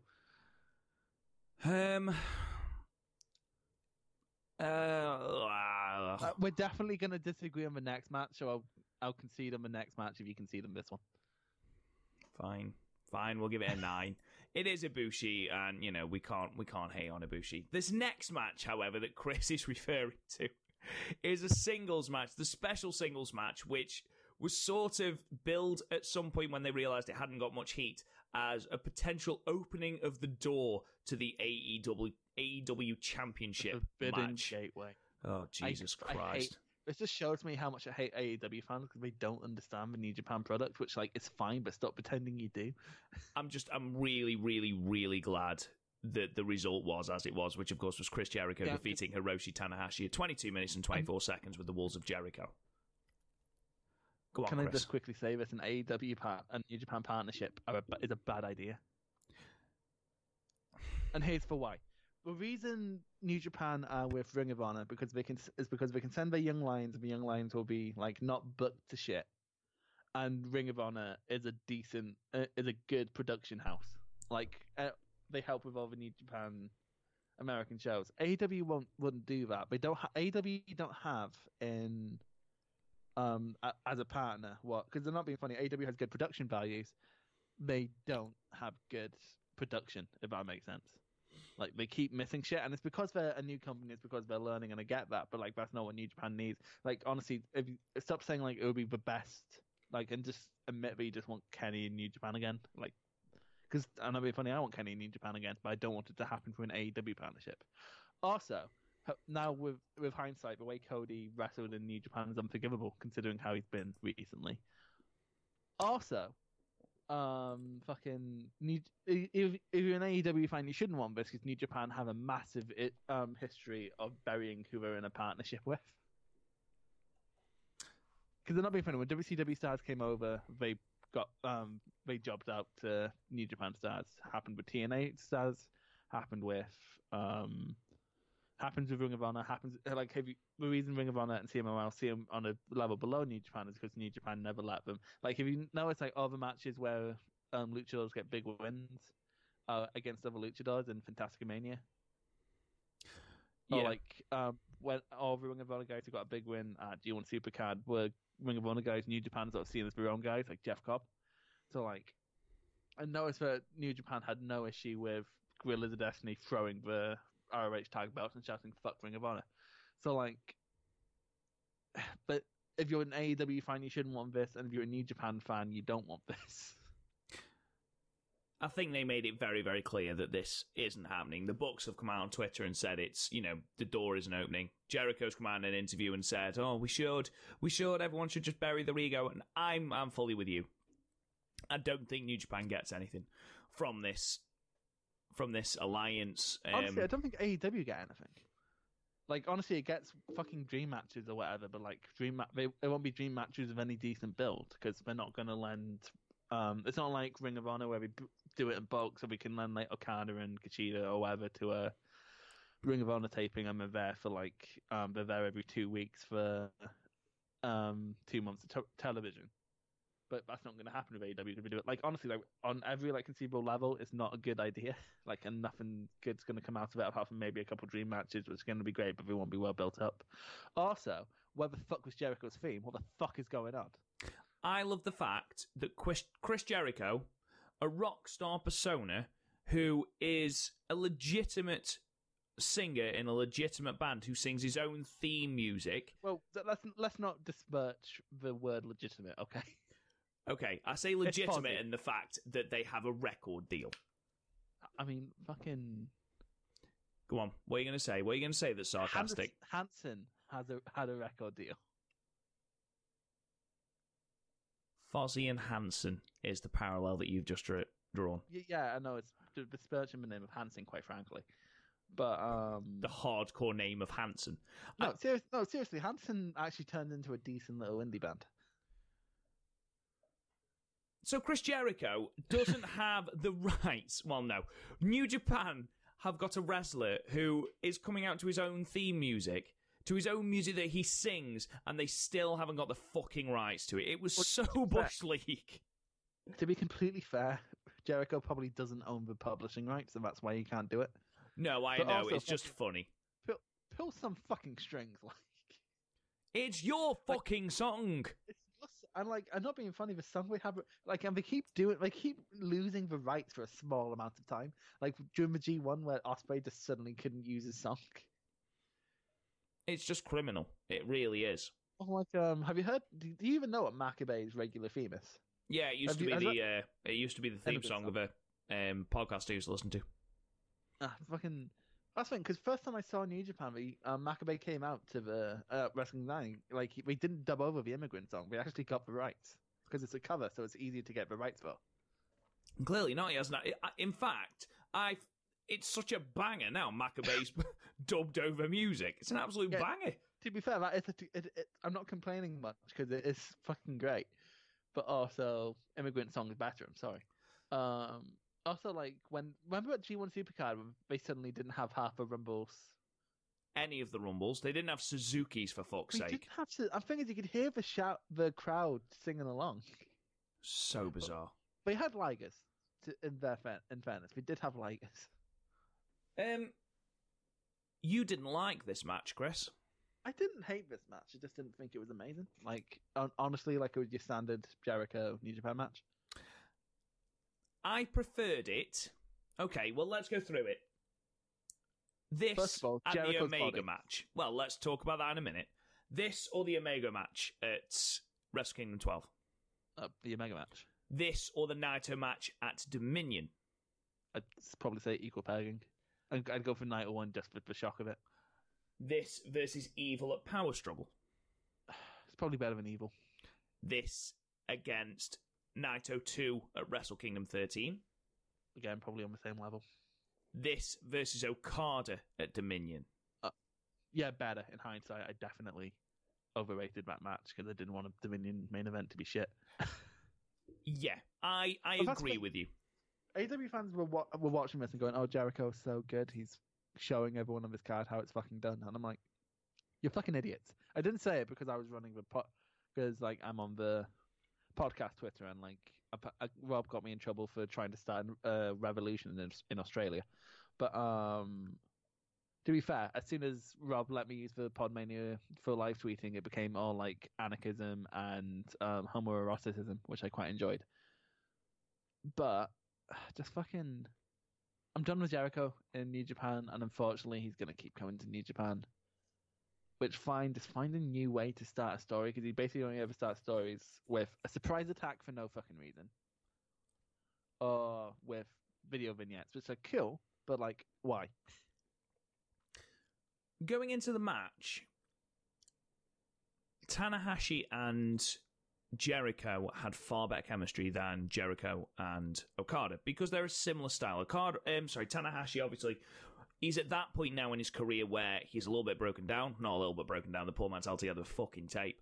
But there's a similarity there. They're both, not to the same extent, but they're both icons. You know, Chris Jericho is the top star of AEW. Hiroshi Tanahashi is the star, you know, falling down the card, obviously, now in age, but he is still the ace of New Japan. And I thought they had a really good exchange. They were parodying each other's moves, each other's little, you know, each little idiosyncrasies they were mocking. You know, you got Jericho on the top rope doing the air guitar. You got Tanahashi doing the "come on, baby," which I thought was really good. You know, and then you got Jericho, not to the same extent or to the same level as Switchblade Jay White was targeting Naito's leg the night before, but I thought it was good how Jericho was targeting Tanahashi's leg. Tanahashi goes to the top rope, goes for the high fly flow, but can't, falls from the top rope because his leg buckles. That is brilliant. That is great pro wrestling.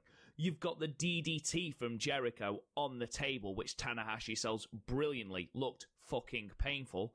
Ow. The code breakers look good.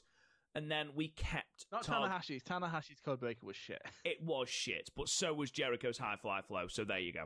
To be fair, what the fuck do you expect from Jericho? That is true.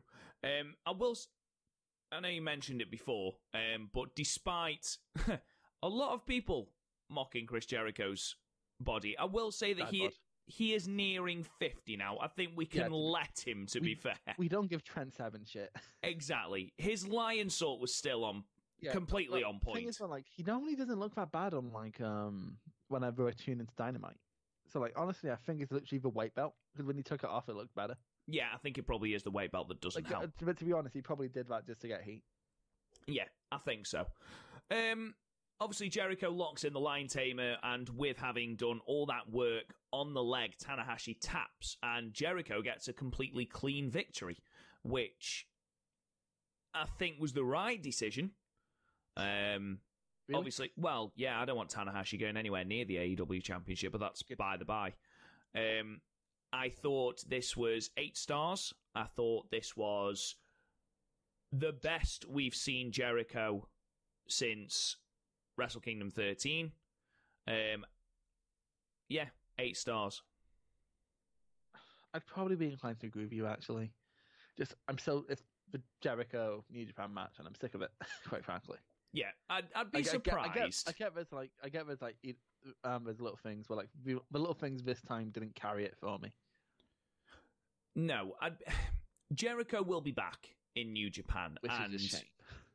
How many matches he has, that's up for debate. I mean, good as Jericho is, he's not. For me, I can't see him having a good match against a Kota Ibushi. No, I can't see. Like, honestly, his best opponent would probably be Switchblade. Maybe Kenta. I think much as I love Jay White, and you know how much I love Jay White, and this is me saying this, I think a Jericho versus Switchblade match could be very, very boring. Well, I think Jericho's nowhere near on the level of Jay White nowadays in terms of, like, picking apart. Well, no, of course not. He's 50. Yeah, but, like, in terms of, like, ring psychology, he should be better. Yeah, we'll see. I think he'll be back for one more match. They're not going to have a man like Jericho leave on a win, are they? So it'll be interesting to see who they choose as that. I think he's probably got one more match in him. I think it'll be interesting to see who they have. Whether it's a rematch with Tanahashi, I wouldn't be massively opposed to that. Having a rematch and Tanahashi getting the victory and sort of dispelling Jericho from the company and, you know, that being it for Jericho. I don't think he's got many more matches in I him, want to him be to perfectly just honest. fuck off to AEW already. Yeah, I'm not being fun, but Shine in terms of New Japan, the Shine has been off Jericho since about Wrestle Kingdom last year. Yeah, I agree. I think Naito winning the belt off Jericho should have been the end. Yeah, exactly. And then suddenly he's just like, oh, I'm gonna go after Okada because like apparently we couldn't think of anything fucking better for Dominion. No. Speaking of Okada, Chris. Speaking of Okada, because my segues are that fucking good, we move on to the IWGP Heavyweight and IWGP Intercontinental Double Championship match, with Tetsuya Naito defeating, finally, Kazuchika Okada, the champion, at 35 minutes and 37 seconds with Destino. Now, very quickly, I know you wanted to go first, but like, can we just agree match of the weekend? Mate, honestly, this is where my little bit of my gushing comes off. Now, oh my. Oh yes, Chris, settle in. In all seriousness,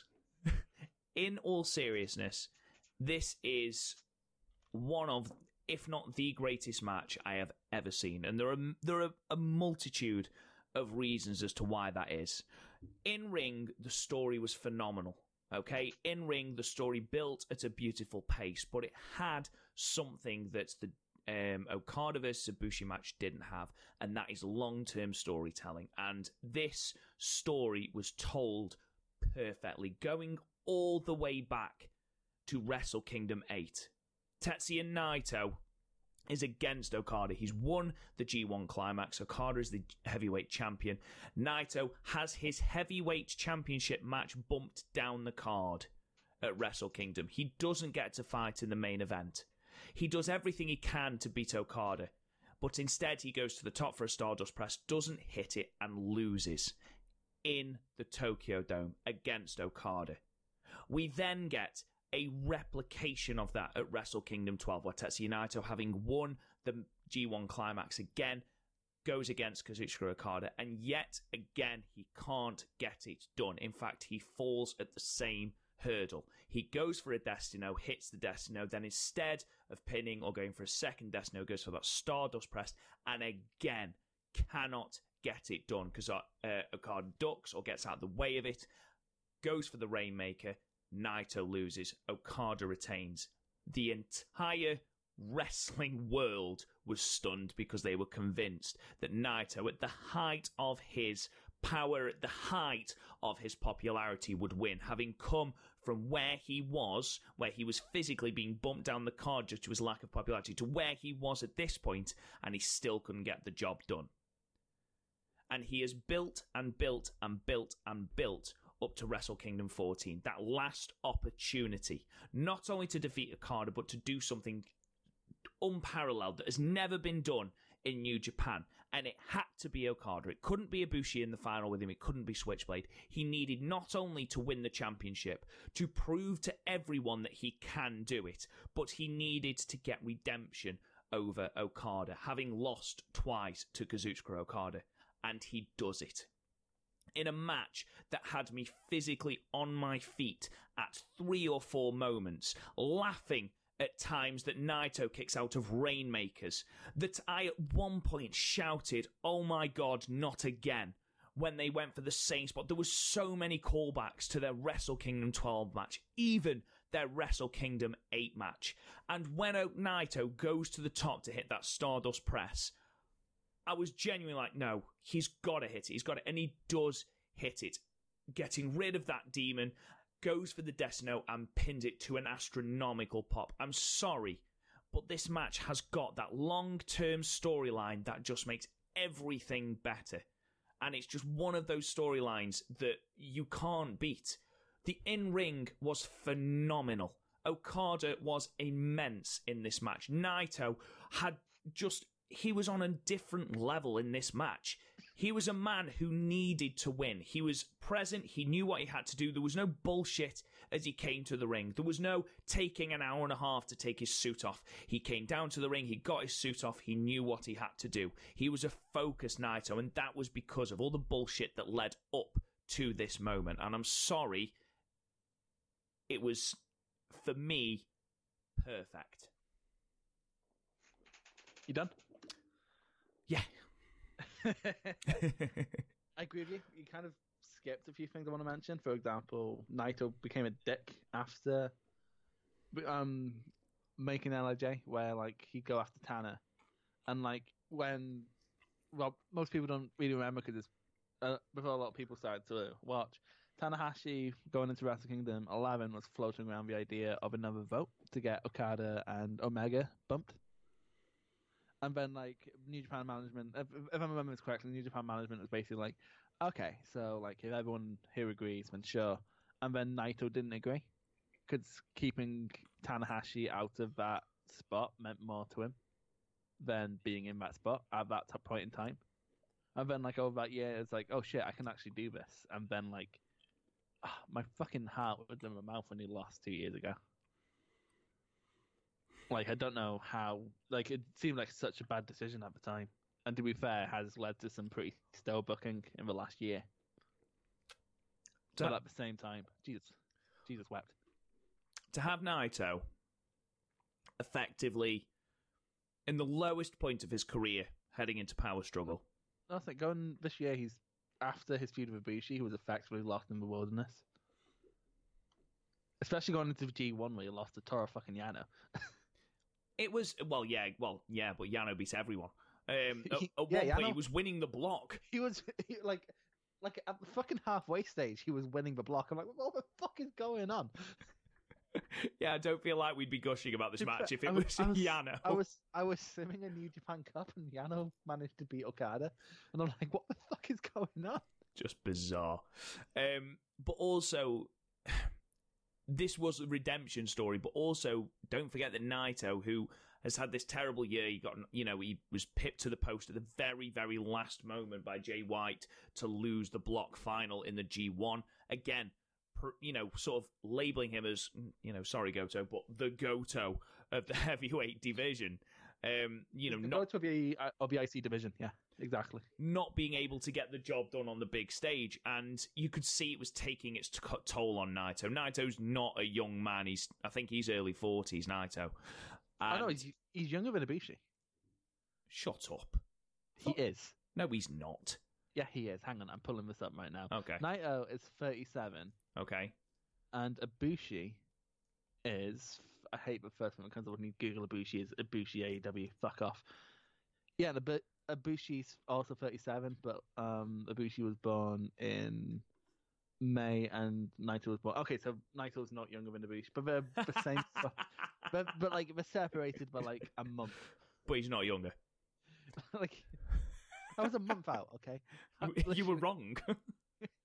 Don't give a shit if you were a month off. You were wrong. I'm wrong a lot, Rob. You're the fucking stats guy. I'm here for the emotion. Oh, Okada. I mean, it's all very well gushing about Naito in this match, and by God, we should do. Okada was brilliant here. Okada knew his part that he had to play. He was playing the spoiler, and constantly he was encouraging Naito to be better. Basically expecting much more, especially in that first part of the match where he was taunting Naito. And don't forget, in that callback, I believe at Power Struggle, when all four of them were standing there, and Okada mentioned the vote. And it was, oh my God. And then don't forget at the end of Wrestle Kingdom 12, when Okada turns to Naito and says, how was the main event? Oh, what a dick. What a dick. And then all of this was brought back. And it's long-term storytelling at its absolute best. And you have to say Chris Charlton put it over amazingly. Like, absolutely amazingly. And, like, it's just when Naito went up for the Stardust press and Chris Charlton's like, oh, don't get cute, sunshine. It's like... It was, yeah. Just... Like, if you're into like pure fucking work rate or whatever, you're probably going to see this as like your run of the mill. Because, like, quite frankly, in terms of like pure content, this is no different really from the Wrestle Kingdom 12 match. But at the same time, the emotion going into it was a lot more. This is the first time I felt that Naito losing 2 years ago was a good idea.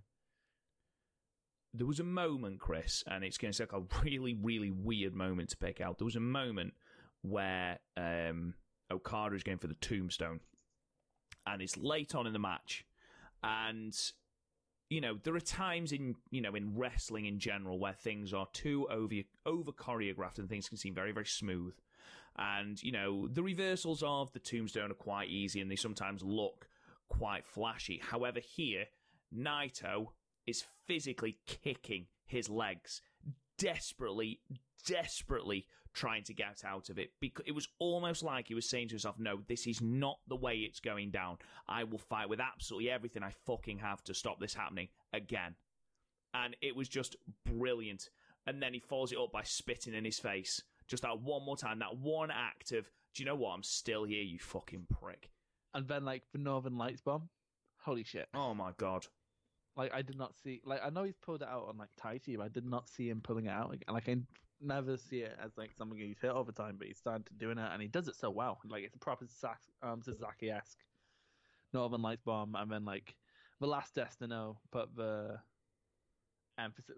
it's early in this match when he came down bad on a Destino. Yeah.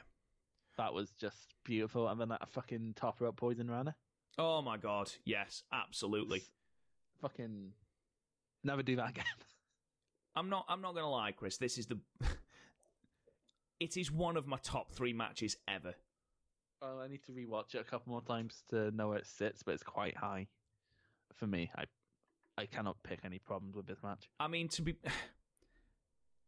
Naito had to find another gear that I didn't even know he was capable of in this match. And you could almost see the moment that Okada realised that he was in trouble, that he hadn't got what it took. He knew that basically the force of Naito, that sort of energy and adrenaline that Naito had at this point, was too much for him and he didn't have enough left. And it was great. That Destino, that pinfall, that pop were incredible. And then that final moment where once he's finally won and Okada is led from the ring and Naito looks at Okada and says, the main event was great. And then he says, rather than be a complete dick, he goes, let's do it again sometime. And my favourite moment of both nights is Okada throwing up the LIJ fist to him. What a fucking tie-off. And then the roll call almost happened. They still couldn't let him have the what's it, could they? They still couldn't let him have the roll call. The roll call started, and LAJ out there. I'm like, this is weird. And then Kenta's suddenly there. I'm like, whoa, what? Kenta slides in, absolutely destroys him. It was so seamless that I honestly thought a fan had jumped the ring. It was brilliantly done. And then Kenta sits on him, like he did with Shibata, holds up both belts and smiles as he is heckled to fuck with boos. Oh, fuck Kenta. Jesus. And he is physically laughing. And I'm sorry, what a fucking heel. What a heel. In that moment, I'd never hated anyone more than I hated Kenta. I couldn't believe it. I laughed out loud. I just laughed. But honestly, what a fucking show. What a fucking 2 nights. The correct results. You had me just embroiled in all these stories, but that Naito storyline, yes, you can complain as much as you want about the build-up of, all of the double dash. I know that it was flawed. For example, you got Jay White, who was the IC champion, Kota Ibushi, who won the G1, Okada, who's the heavyweight champion, and Naito, who beat Taichi. Which one of those is the odd one out? That's fine. Yeah, that would be the guy who won the G1 because beating Taichi is actually quite hard. Well, we'll see after New Year Dash. But do you see what I mean? It wasn't the greatest build-up. And yes, the idea was brilliant, the execution a little bit off. But you cannot argue with the results. And I will fight to the grave that this is probably my favourite match ever. Just because of the long... I mean, Omega and Okada, outstanding matches, flawless matches, incredible wrestling matches. But the long storytelling of this match and this entire angle, for me, that's everything in wrestling. I'll tell you what the year-end awards if it's my favourite. Oh, it'll be mine, trust me. I know, but a year-end award, it's too early to know how much I love this match, and I do love this match. It's a 10, obviously, best favorite match of the weekend. But like, I need more time to consider whether it's my favorite of all time. But it is fucking up there. And then wait, go on. We're in the home stretch now because we are. It's Dash now. We are. And can we please just do New Beginning another time? Because Jesus Christ, you've been here a while. I tell you what, ladies and gentlemen, we will preview. We'll talk about it later, but go on. Because like then we can also talk about the US shows, which have some interesting matches. So let's just do Dash and get the fuck out of here. It's been a long show. I haven't even eaten yet. Okay, so we start with the Liger ceremony. Oh my god. This was, and I have absolutely no shame in this, I wept like a small child. I wept, but like I weep over, like I sometimes it's hard just to not cry. So wow. Fucking hell. Jesus Christ. I like how I do make jokes like this just enough for you to be caught off guard. Yeah, I just didn't expect that. We had Liger come out in his gear, which I thought was nice. They did mention on commentary about how they wanted, what do you think about going off in a suit? And Liger felt a bit weird about going out in his gear, but then he said, well, okay, let's go. And then Kevin Kelly and Chris Charlton brought up the fact that Liger had wanted the ceremony to go on first, not last, because he wanted the show to be dominated by the wrestling and not by him, proving that he is just the fucking best, because he's amazing. Every time he comes to the UK, he puts someone over. Incredible. He put Cal Fletcher over, which, like, I'm not being funny. Cal fucking Fletcher. I know. Anyway, but yeah, my favorite part of this was actually no, because I couldn't really get fully into it because I was fully expecting Kenta to come and fuck it up. Can you imagine? Oh my god! But no, when Okada was the most human Okada's ever looked. When he took a selfie. Honestly, it was. You know what's the funniest part of the selfie? Ishii isn't in it. Well, I was going to say this. Obviously, we have a point where people come into the ring, pay their tributes to Liger, give him flowers. Tanahashi is barely holding it together when he gives him the flowers, then openly weeps for the entire of the ceremony, which it was heartbreaking to watch. And then Chaos come out, everyone in Chaos, with the exception of Ishii. Why? Where were you, Ishii? Honestly, where the fuck was Ishii? I just love the idea of him being on the toilet and someone banging on the stall door going, Ishii, we need to go. And he's like, fuck, there's no toilet paper. Shit. I don't, oh God, I don't have time to wash my hands. I don't want to give Liger fucking salmonella on this last night. I'm sorry. Oh, poor he made up for it later in the night, to be fair. He did. He did. Yeah, and then, like, what's funny? Like, they kept Will Ospreay during the photo opportunity kept standing in the wrong place. You could hear him because the commentary team were brilliant here. They did that brilliant thing where they just took a back seat and you could hear everything, and it was great. And then, like, if something of historical significance came up, Charlton would quickly chime in and then chime back out. And you know what? I mean, we had offerings from Harold May, who burst into tears. We had Sugabayashi gave his flowers, and then Liger's family, his son and his wife came out, and that was it. I'd gone by this point because his son was in floods. His wife was great. And then Inoki. I genuinely thought Inoki was dead. I thought he was dead as well. That really confused me because I was like, what the fuck? Oh, no, literally, I was like, is that his son? Like, is that fucking John Inoki or whatever? But no, it's fucking Antonio. I didn't know he was still... My man just refuses to put someone over, including life.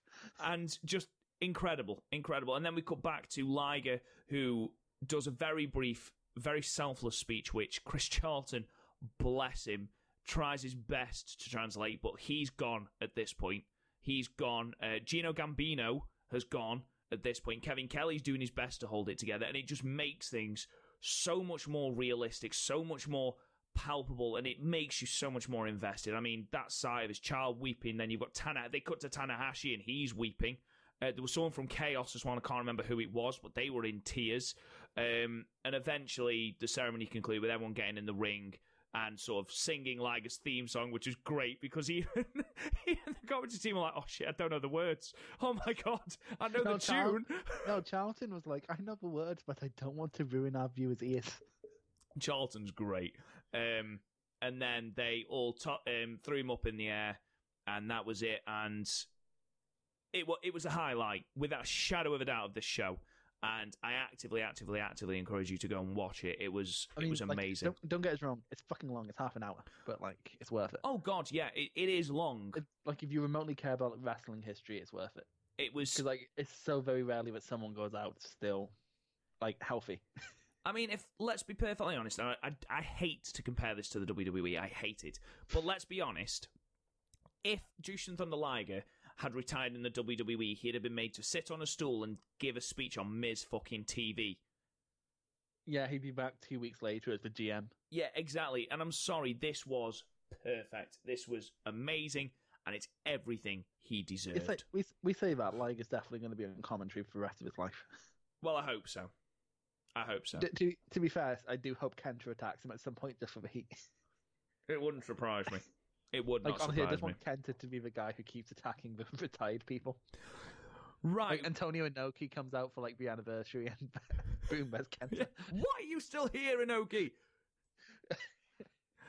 Die already, and then Kenta kills him.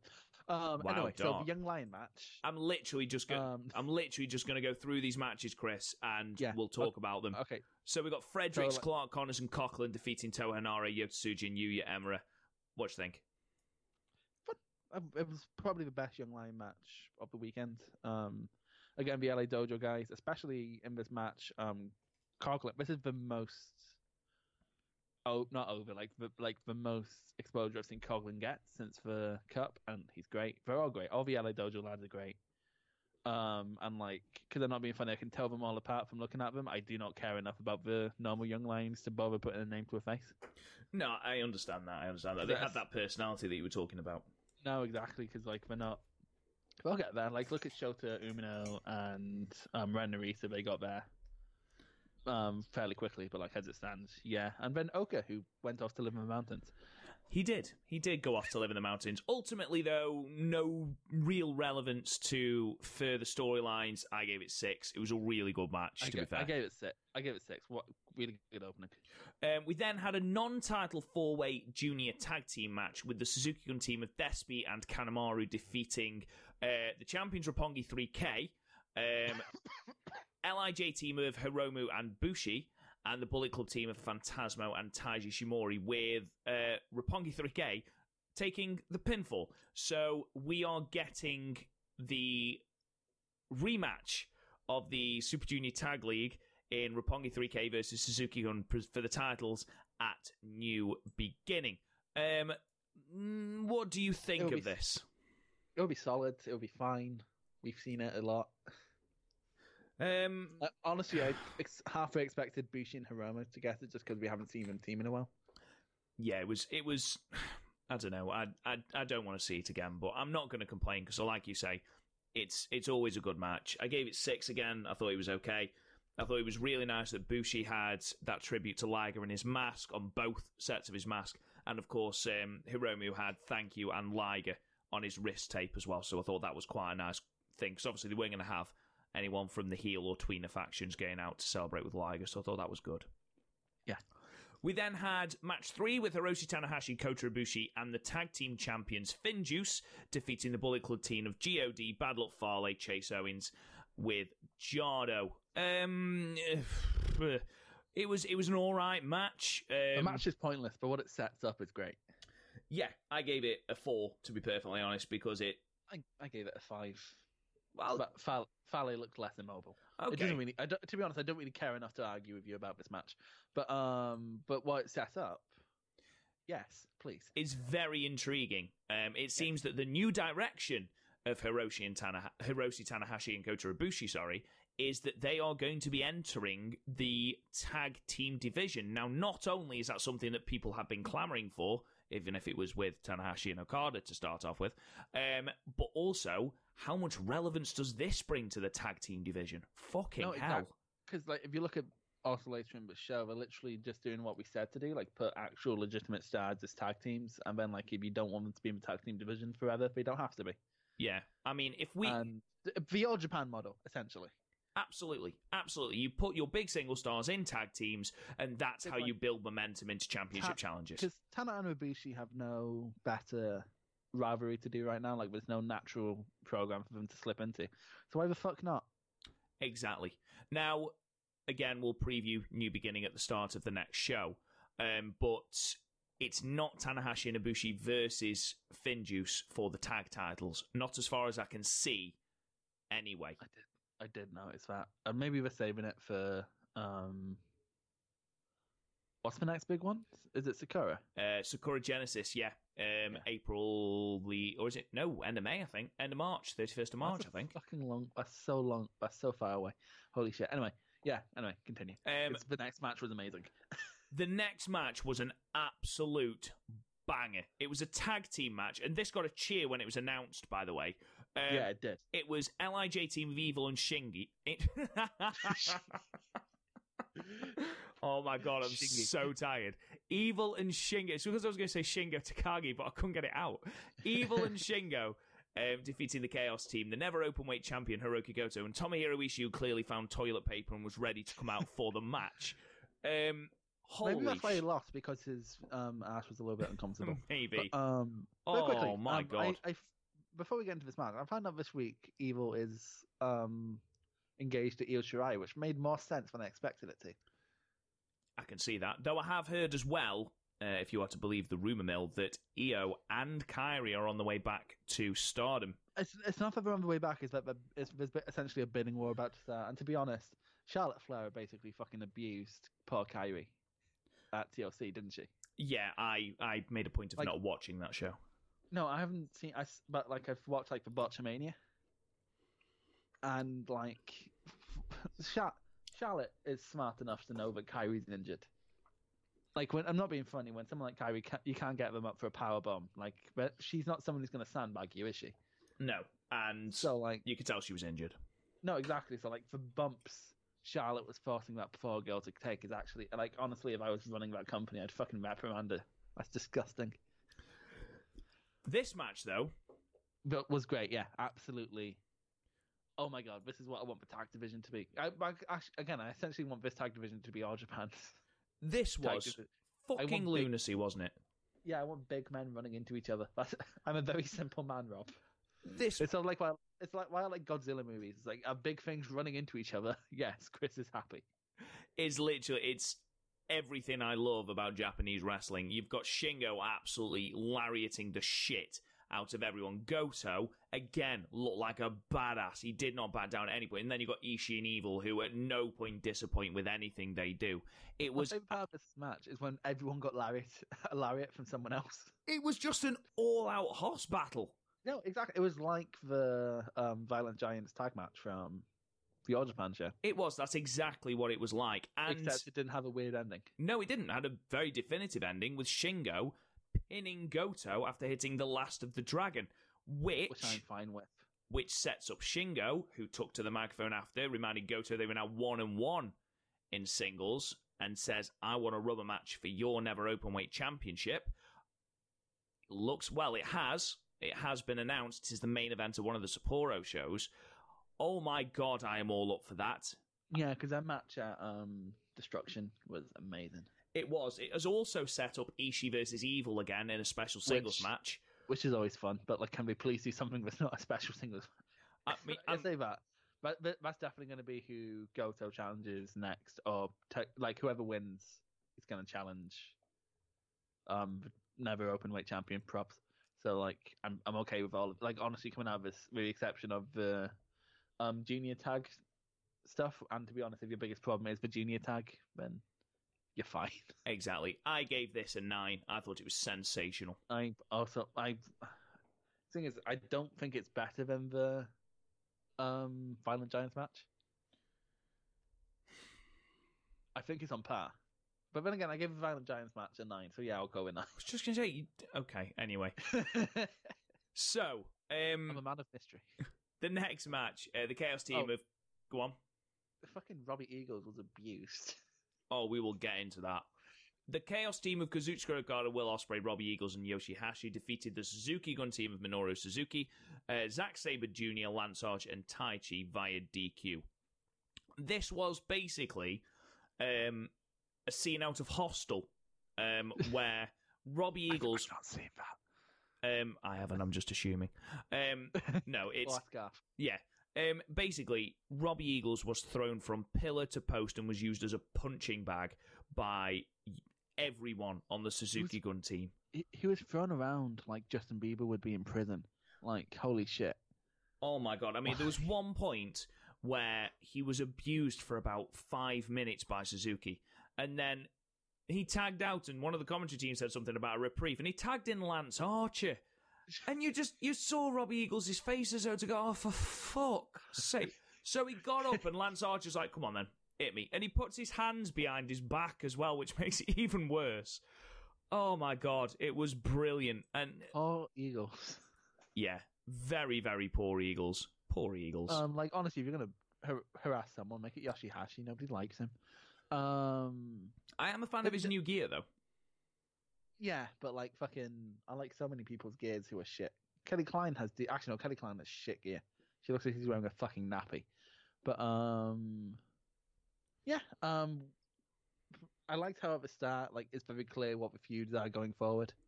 Yes, like with the SJ staring down Ospreay, and was it Okada staring down Archer? Am I right? No, Taichi. Taichi, yeah, Taichi was staring down Okada. He stepped up to Okada and did not back down. Yeah, because Taichi probably is like, yeah, I could take you, you bitch. Because, you know, Taichi is secretly the most destructive member of Suzuki Gun. But, and he is. Remember that fucking chair shot? Brutal. Anyway, I'm happy with everything set up. And then, like, with the exception of the abuse of Robbie Eagles, the match itself isn't worth talking about. Like, Ospreay and DSJ had a fun exchange. And, like, honestly, if Ospreay is injured, like people are saying, ZSJ is a perfect person to work. Well, because you don't really need to bump in a ZSJ match, do you? Well, apparently, Ospreay was a doubt for this match because he's broken part of his foot, which he, for fuck's sake, Ospreay, just stop. Which he broke or injured partway through the match with Takahashi. Fucking where? Stop, Ospreay. I know, but where? Because at no point does he miss a step. He's just insane. I mean, I'll give it a 6. It's fine. I'll give it a 6 because like there's a weird sick pleasure. Yeah. In watching Robbie Eagles be and then like Taichi DQing. Like, I think that's the best way for Taichi to get heat, and it's great. And Taichi's gonna beat Okada. Fight me.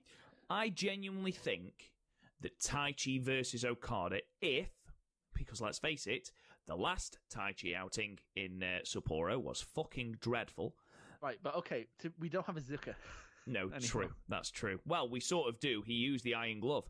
The only thing I have slight concerns about is that this is main eventing one of the Sapporo shows. It's an Okada. The thing is, Okada needs to be the main event to draw in some places. Which is fair enough. And they often put people against, like, as much as they love Taichi, New Japan see him as a B player. So, like, in non-Tokyo, non-Osaka shows, they will often put a big star against a B star. Yeah, and I don't have a problem with that. I think it will be a great match. Afterwards, Taichi, like, whatever you used to think about Taichi, he's gotten so much better this year. Oh God, he has, and he continues to beat down of Okada, and then John Moxley comes down. Him and Suzuki have an exchange, setting up that officially for the IWGP United States Heavyweight Championship, which has been set up for, I can't remember which one either. It's Sapporo too, I think. Which, Jesus Christ, this tour is stacked, and again, we'll preview it at the start of our next show. Like, when you look at how New Beginning was last year, where like it could have been good and then just sort of wasn't good. Like, this year, it's like the underovers on like ratings is going to be insane. Anyway, main event time, where like the only real thing worth talking about is the heat. Holy shit! Oh my God, LIJ team. Tetsuya Naito and Sanada defeating the Bullet Club team of Jay White and Kenta. Like, oh my God. Like, I do not remember a single thing of this match. I just remember the boo. I've been so long since I've heard boos that loud.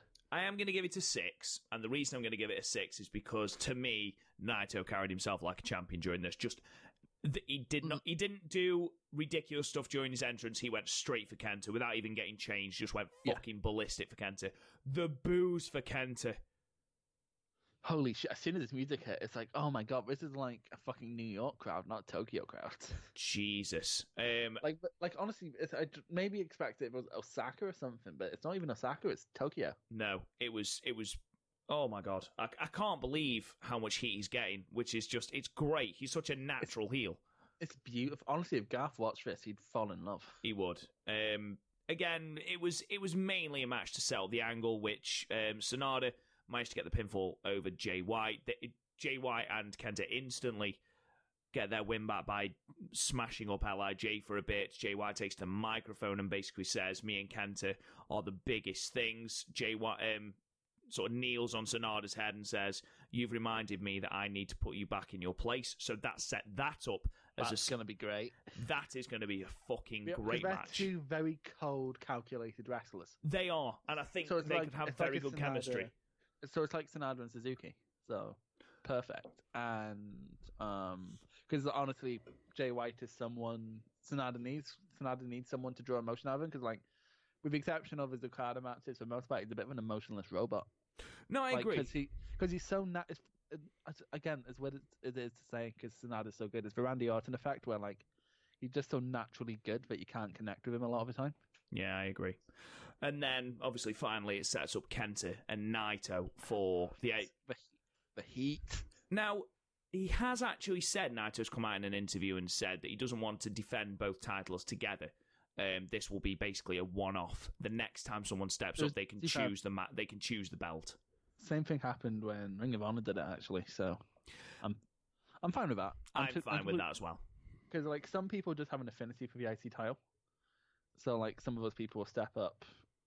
Or like honestly, with a secondary title on Naito, it could create interesting dichotomy where he goes, okay, why don't someone from LIJ? It's like, sort of like what Priestley did when she was champion. It's like, why doesn't someone from LIJ challenge me? So that way we can have two belts and two people in LIJ.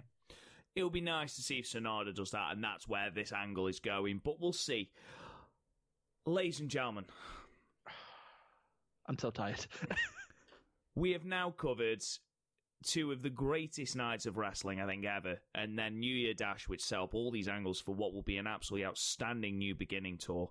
In the next show, which we will do some behind-the-scenes talking, whether it is next week on the 15th or whether it's the week after, just before those shows, we'll let you know via Twitter, but we'll preview the New Beginning in the USA tours and these as well. The next two in like no particular order, like we don't know what order we're in yet, but it would be the previews and then also a Liga special, which Garth is joining us for. Yes, we will be watching not in memoriam, he hasn't died. Kenta hasn't got to him yet. In respect of obviously Liga and his retirement and everything he's done, we're going to watch 3 or 4. We haven't decided yet. Probably 4. No, to be fair, because I was like, why don't we all just pick one? He's like, nah, I can't be bothered. Let's just do the 4. I'm like, so it's Kishin Liger versus Muta, Pillman versus Liger at Super Bro, Sano versus Liger, and the El Samurai versus Liger. So we'll be reviewing all of those matches, and of course, before that, we will, well, whether we do them as 2 separate shows, I don't know. We'll sort something out, and we'll let you know via Twitter. It's Takeover on Sunday. This Sunday? Yeah. Takeover's this Sunday, yeah. I'm so out of touch with American wrestling. No, I mean UK Takeover, the one we're going to. Oh, sorry, I thought you meant Takeover Tampa. I was like, I'm pretty sure it's not. No, the UK Takeover that we have tickets for, Rob. Oh, yes, we do. We shall be coming to you live from Blackpool at some point. We'll be doing some podcasting there and releasing that. If you fucking get I'm going to bring my iPad just so we have a fucking shit backup. Yes, just in case it doesn't work like it didn't last time. In the meantime, ladies and gentlemen, thank you so much for tuning in to what I know has been a ridiculously long podcast. We do really appreciate you listening in. And thank you as well, I did mean to say this before, for making our Wrestle Kingdom preview our most downloaded episode ever. So thank you very much. I better ask that off screen. Anyway. But thank you very much. We do appreciate the support that you've given us. We'll be back again, like I say, with the new beginning preview. If you want to talk to us in the meantime, then you can talk to us on Twitter at YoungLioncast. You can find me at RealRobGoodwin. Gris, where can they find you? I mean, you can find me at NoGoto, but like, quite frankly, I just use the Podmania one now because Rob sort of abandoned that for the Young Lion one. So like, Podmania is just my Twitter account. Yeah, at Podmania is basically Chris's Twitter baby now. So if you want Anarcho Revolution and homoeroticism, come on. You can also find us on www.podmania.co.uk, and you can also find us. We have now been added to a website called Purogate, so check out that page as well for loads of reviews on Stardom and All Japan and Noah and all sorts. You got me really excited when you said Stardom. Thank you so much for listening, guys, and we'll talk to you guys again soon.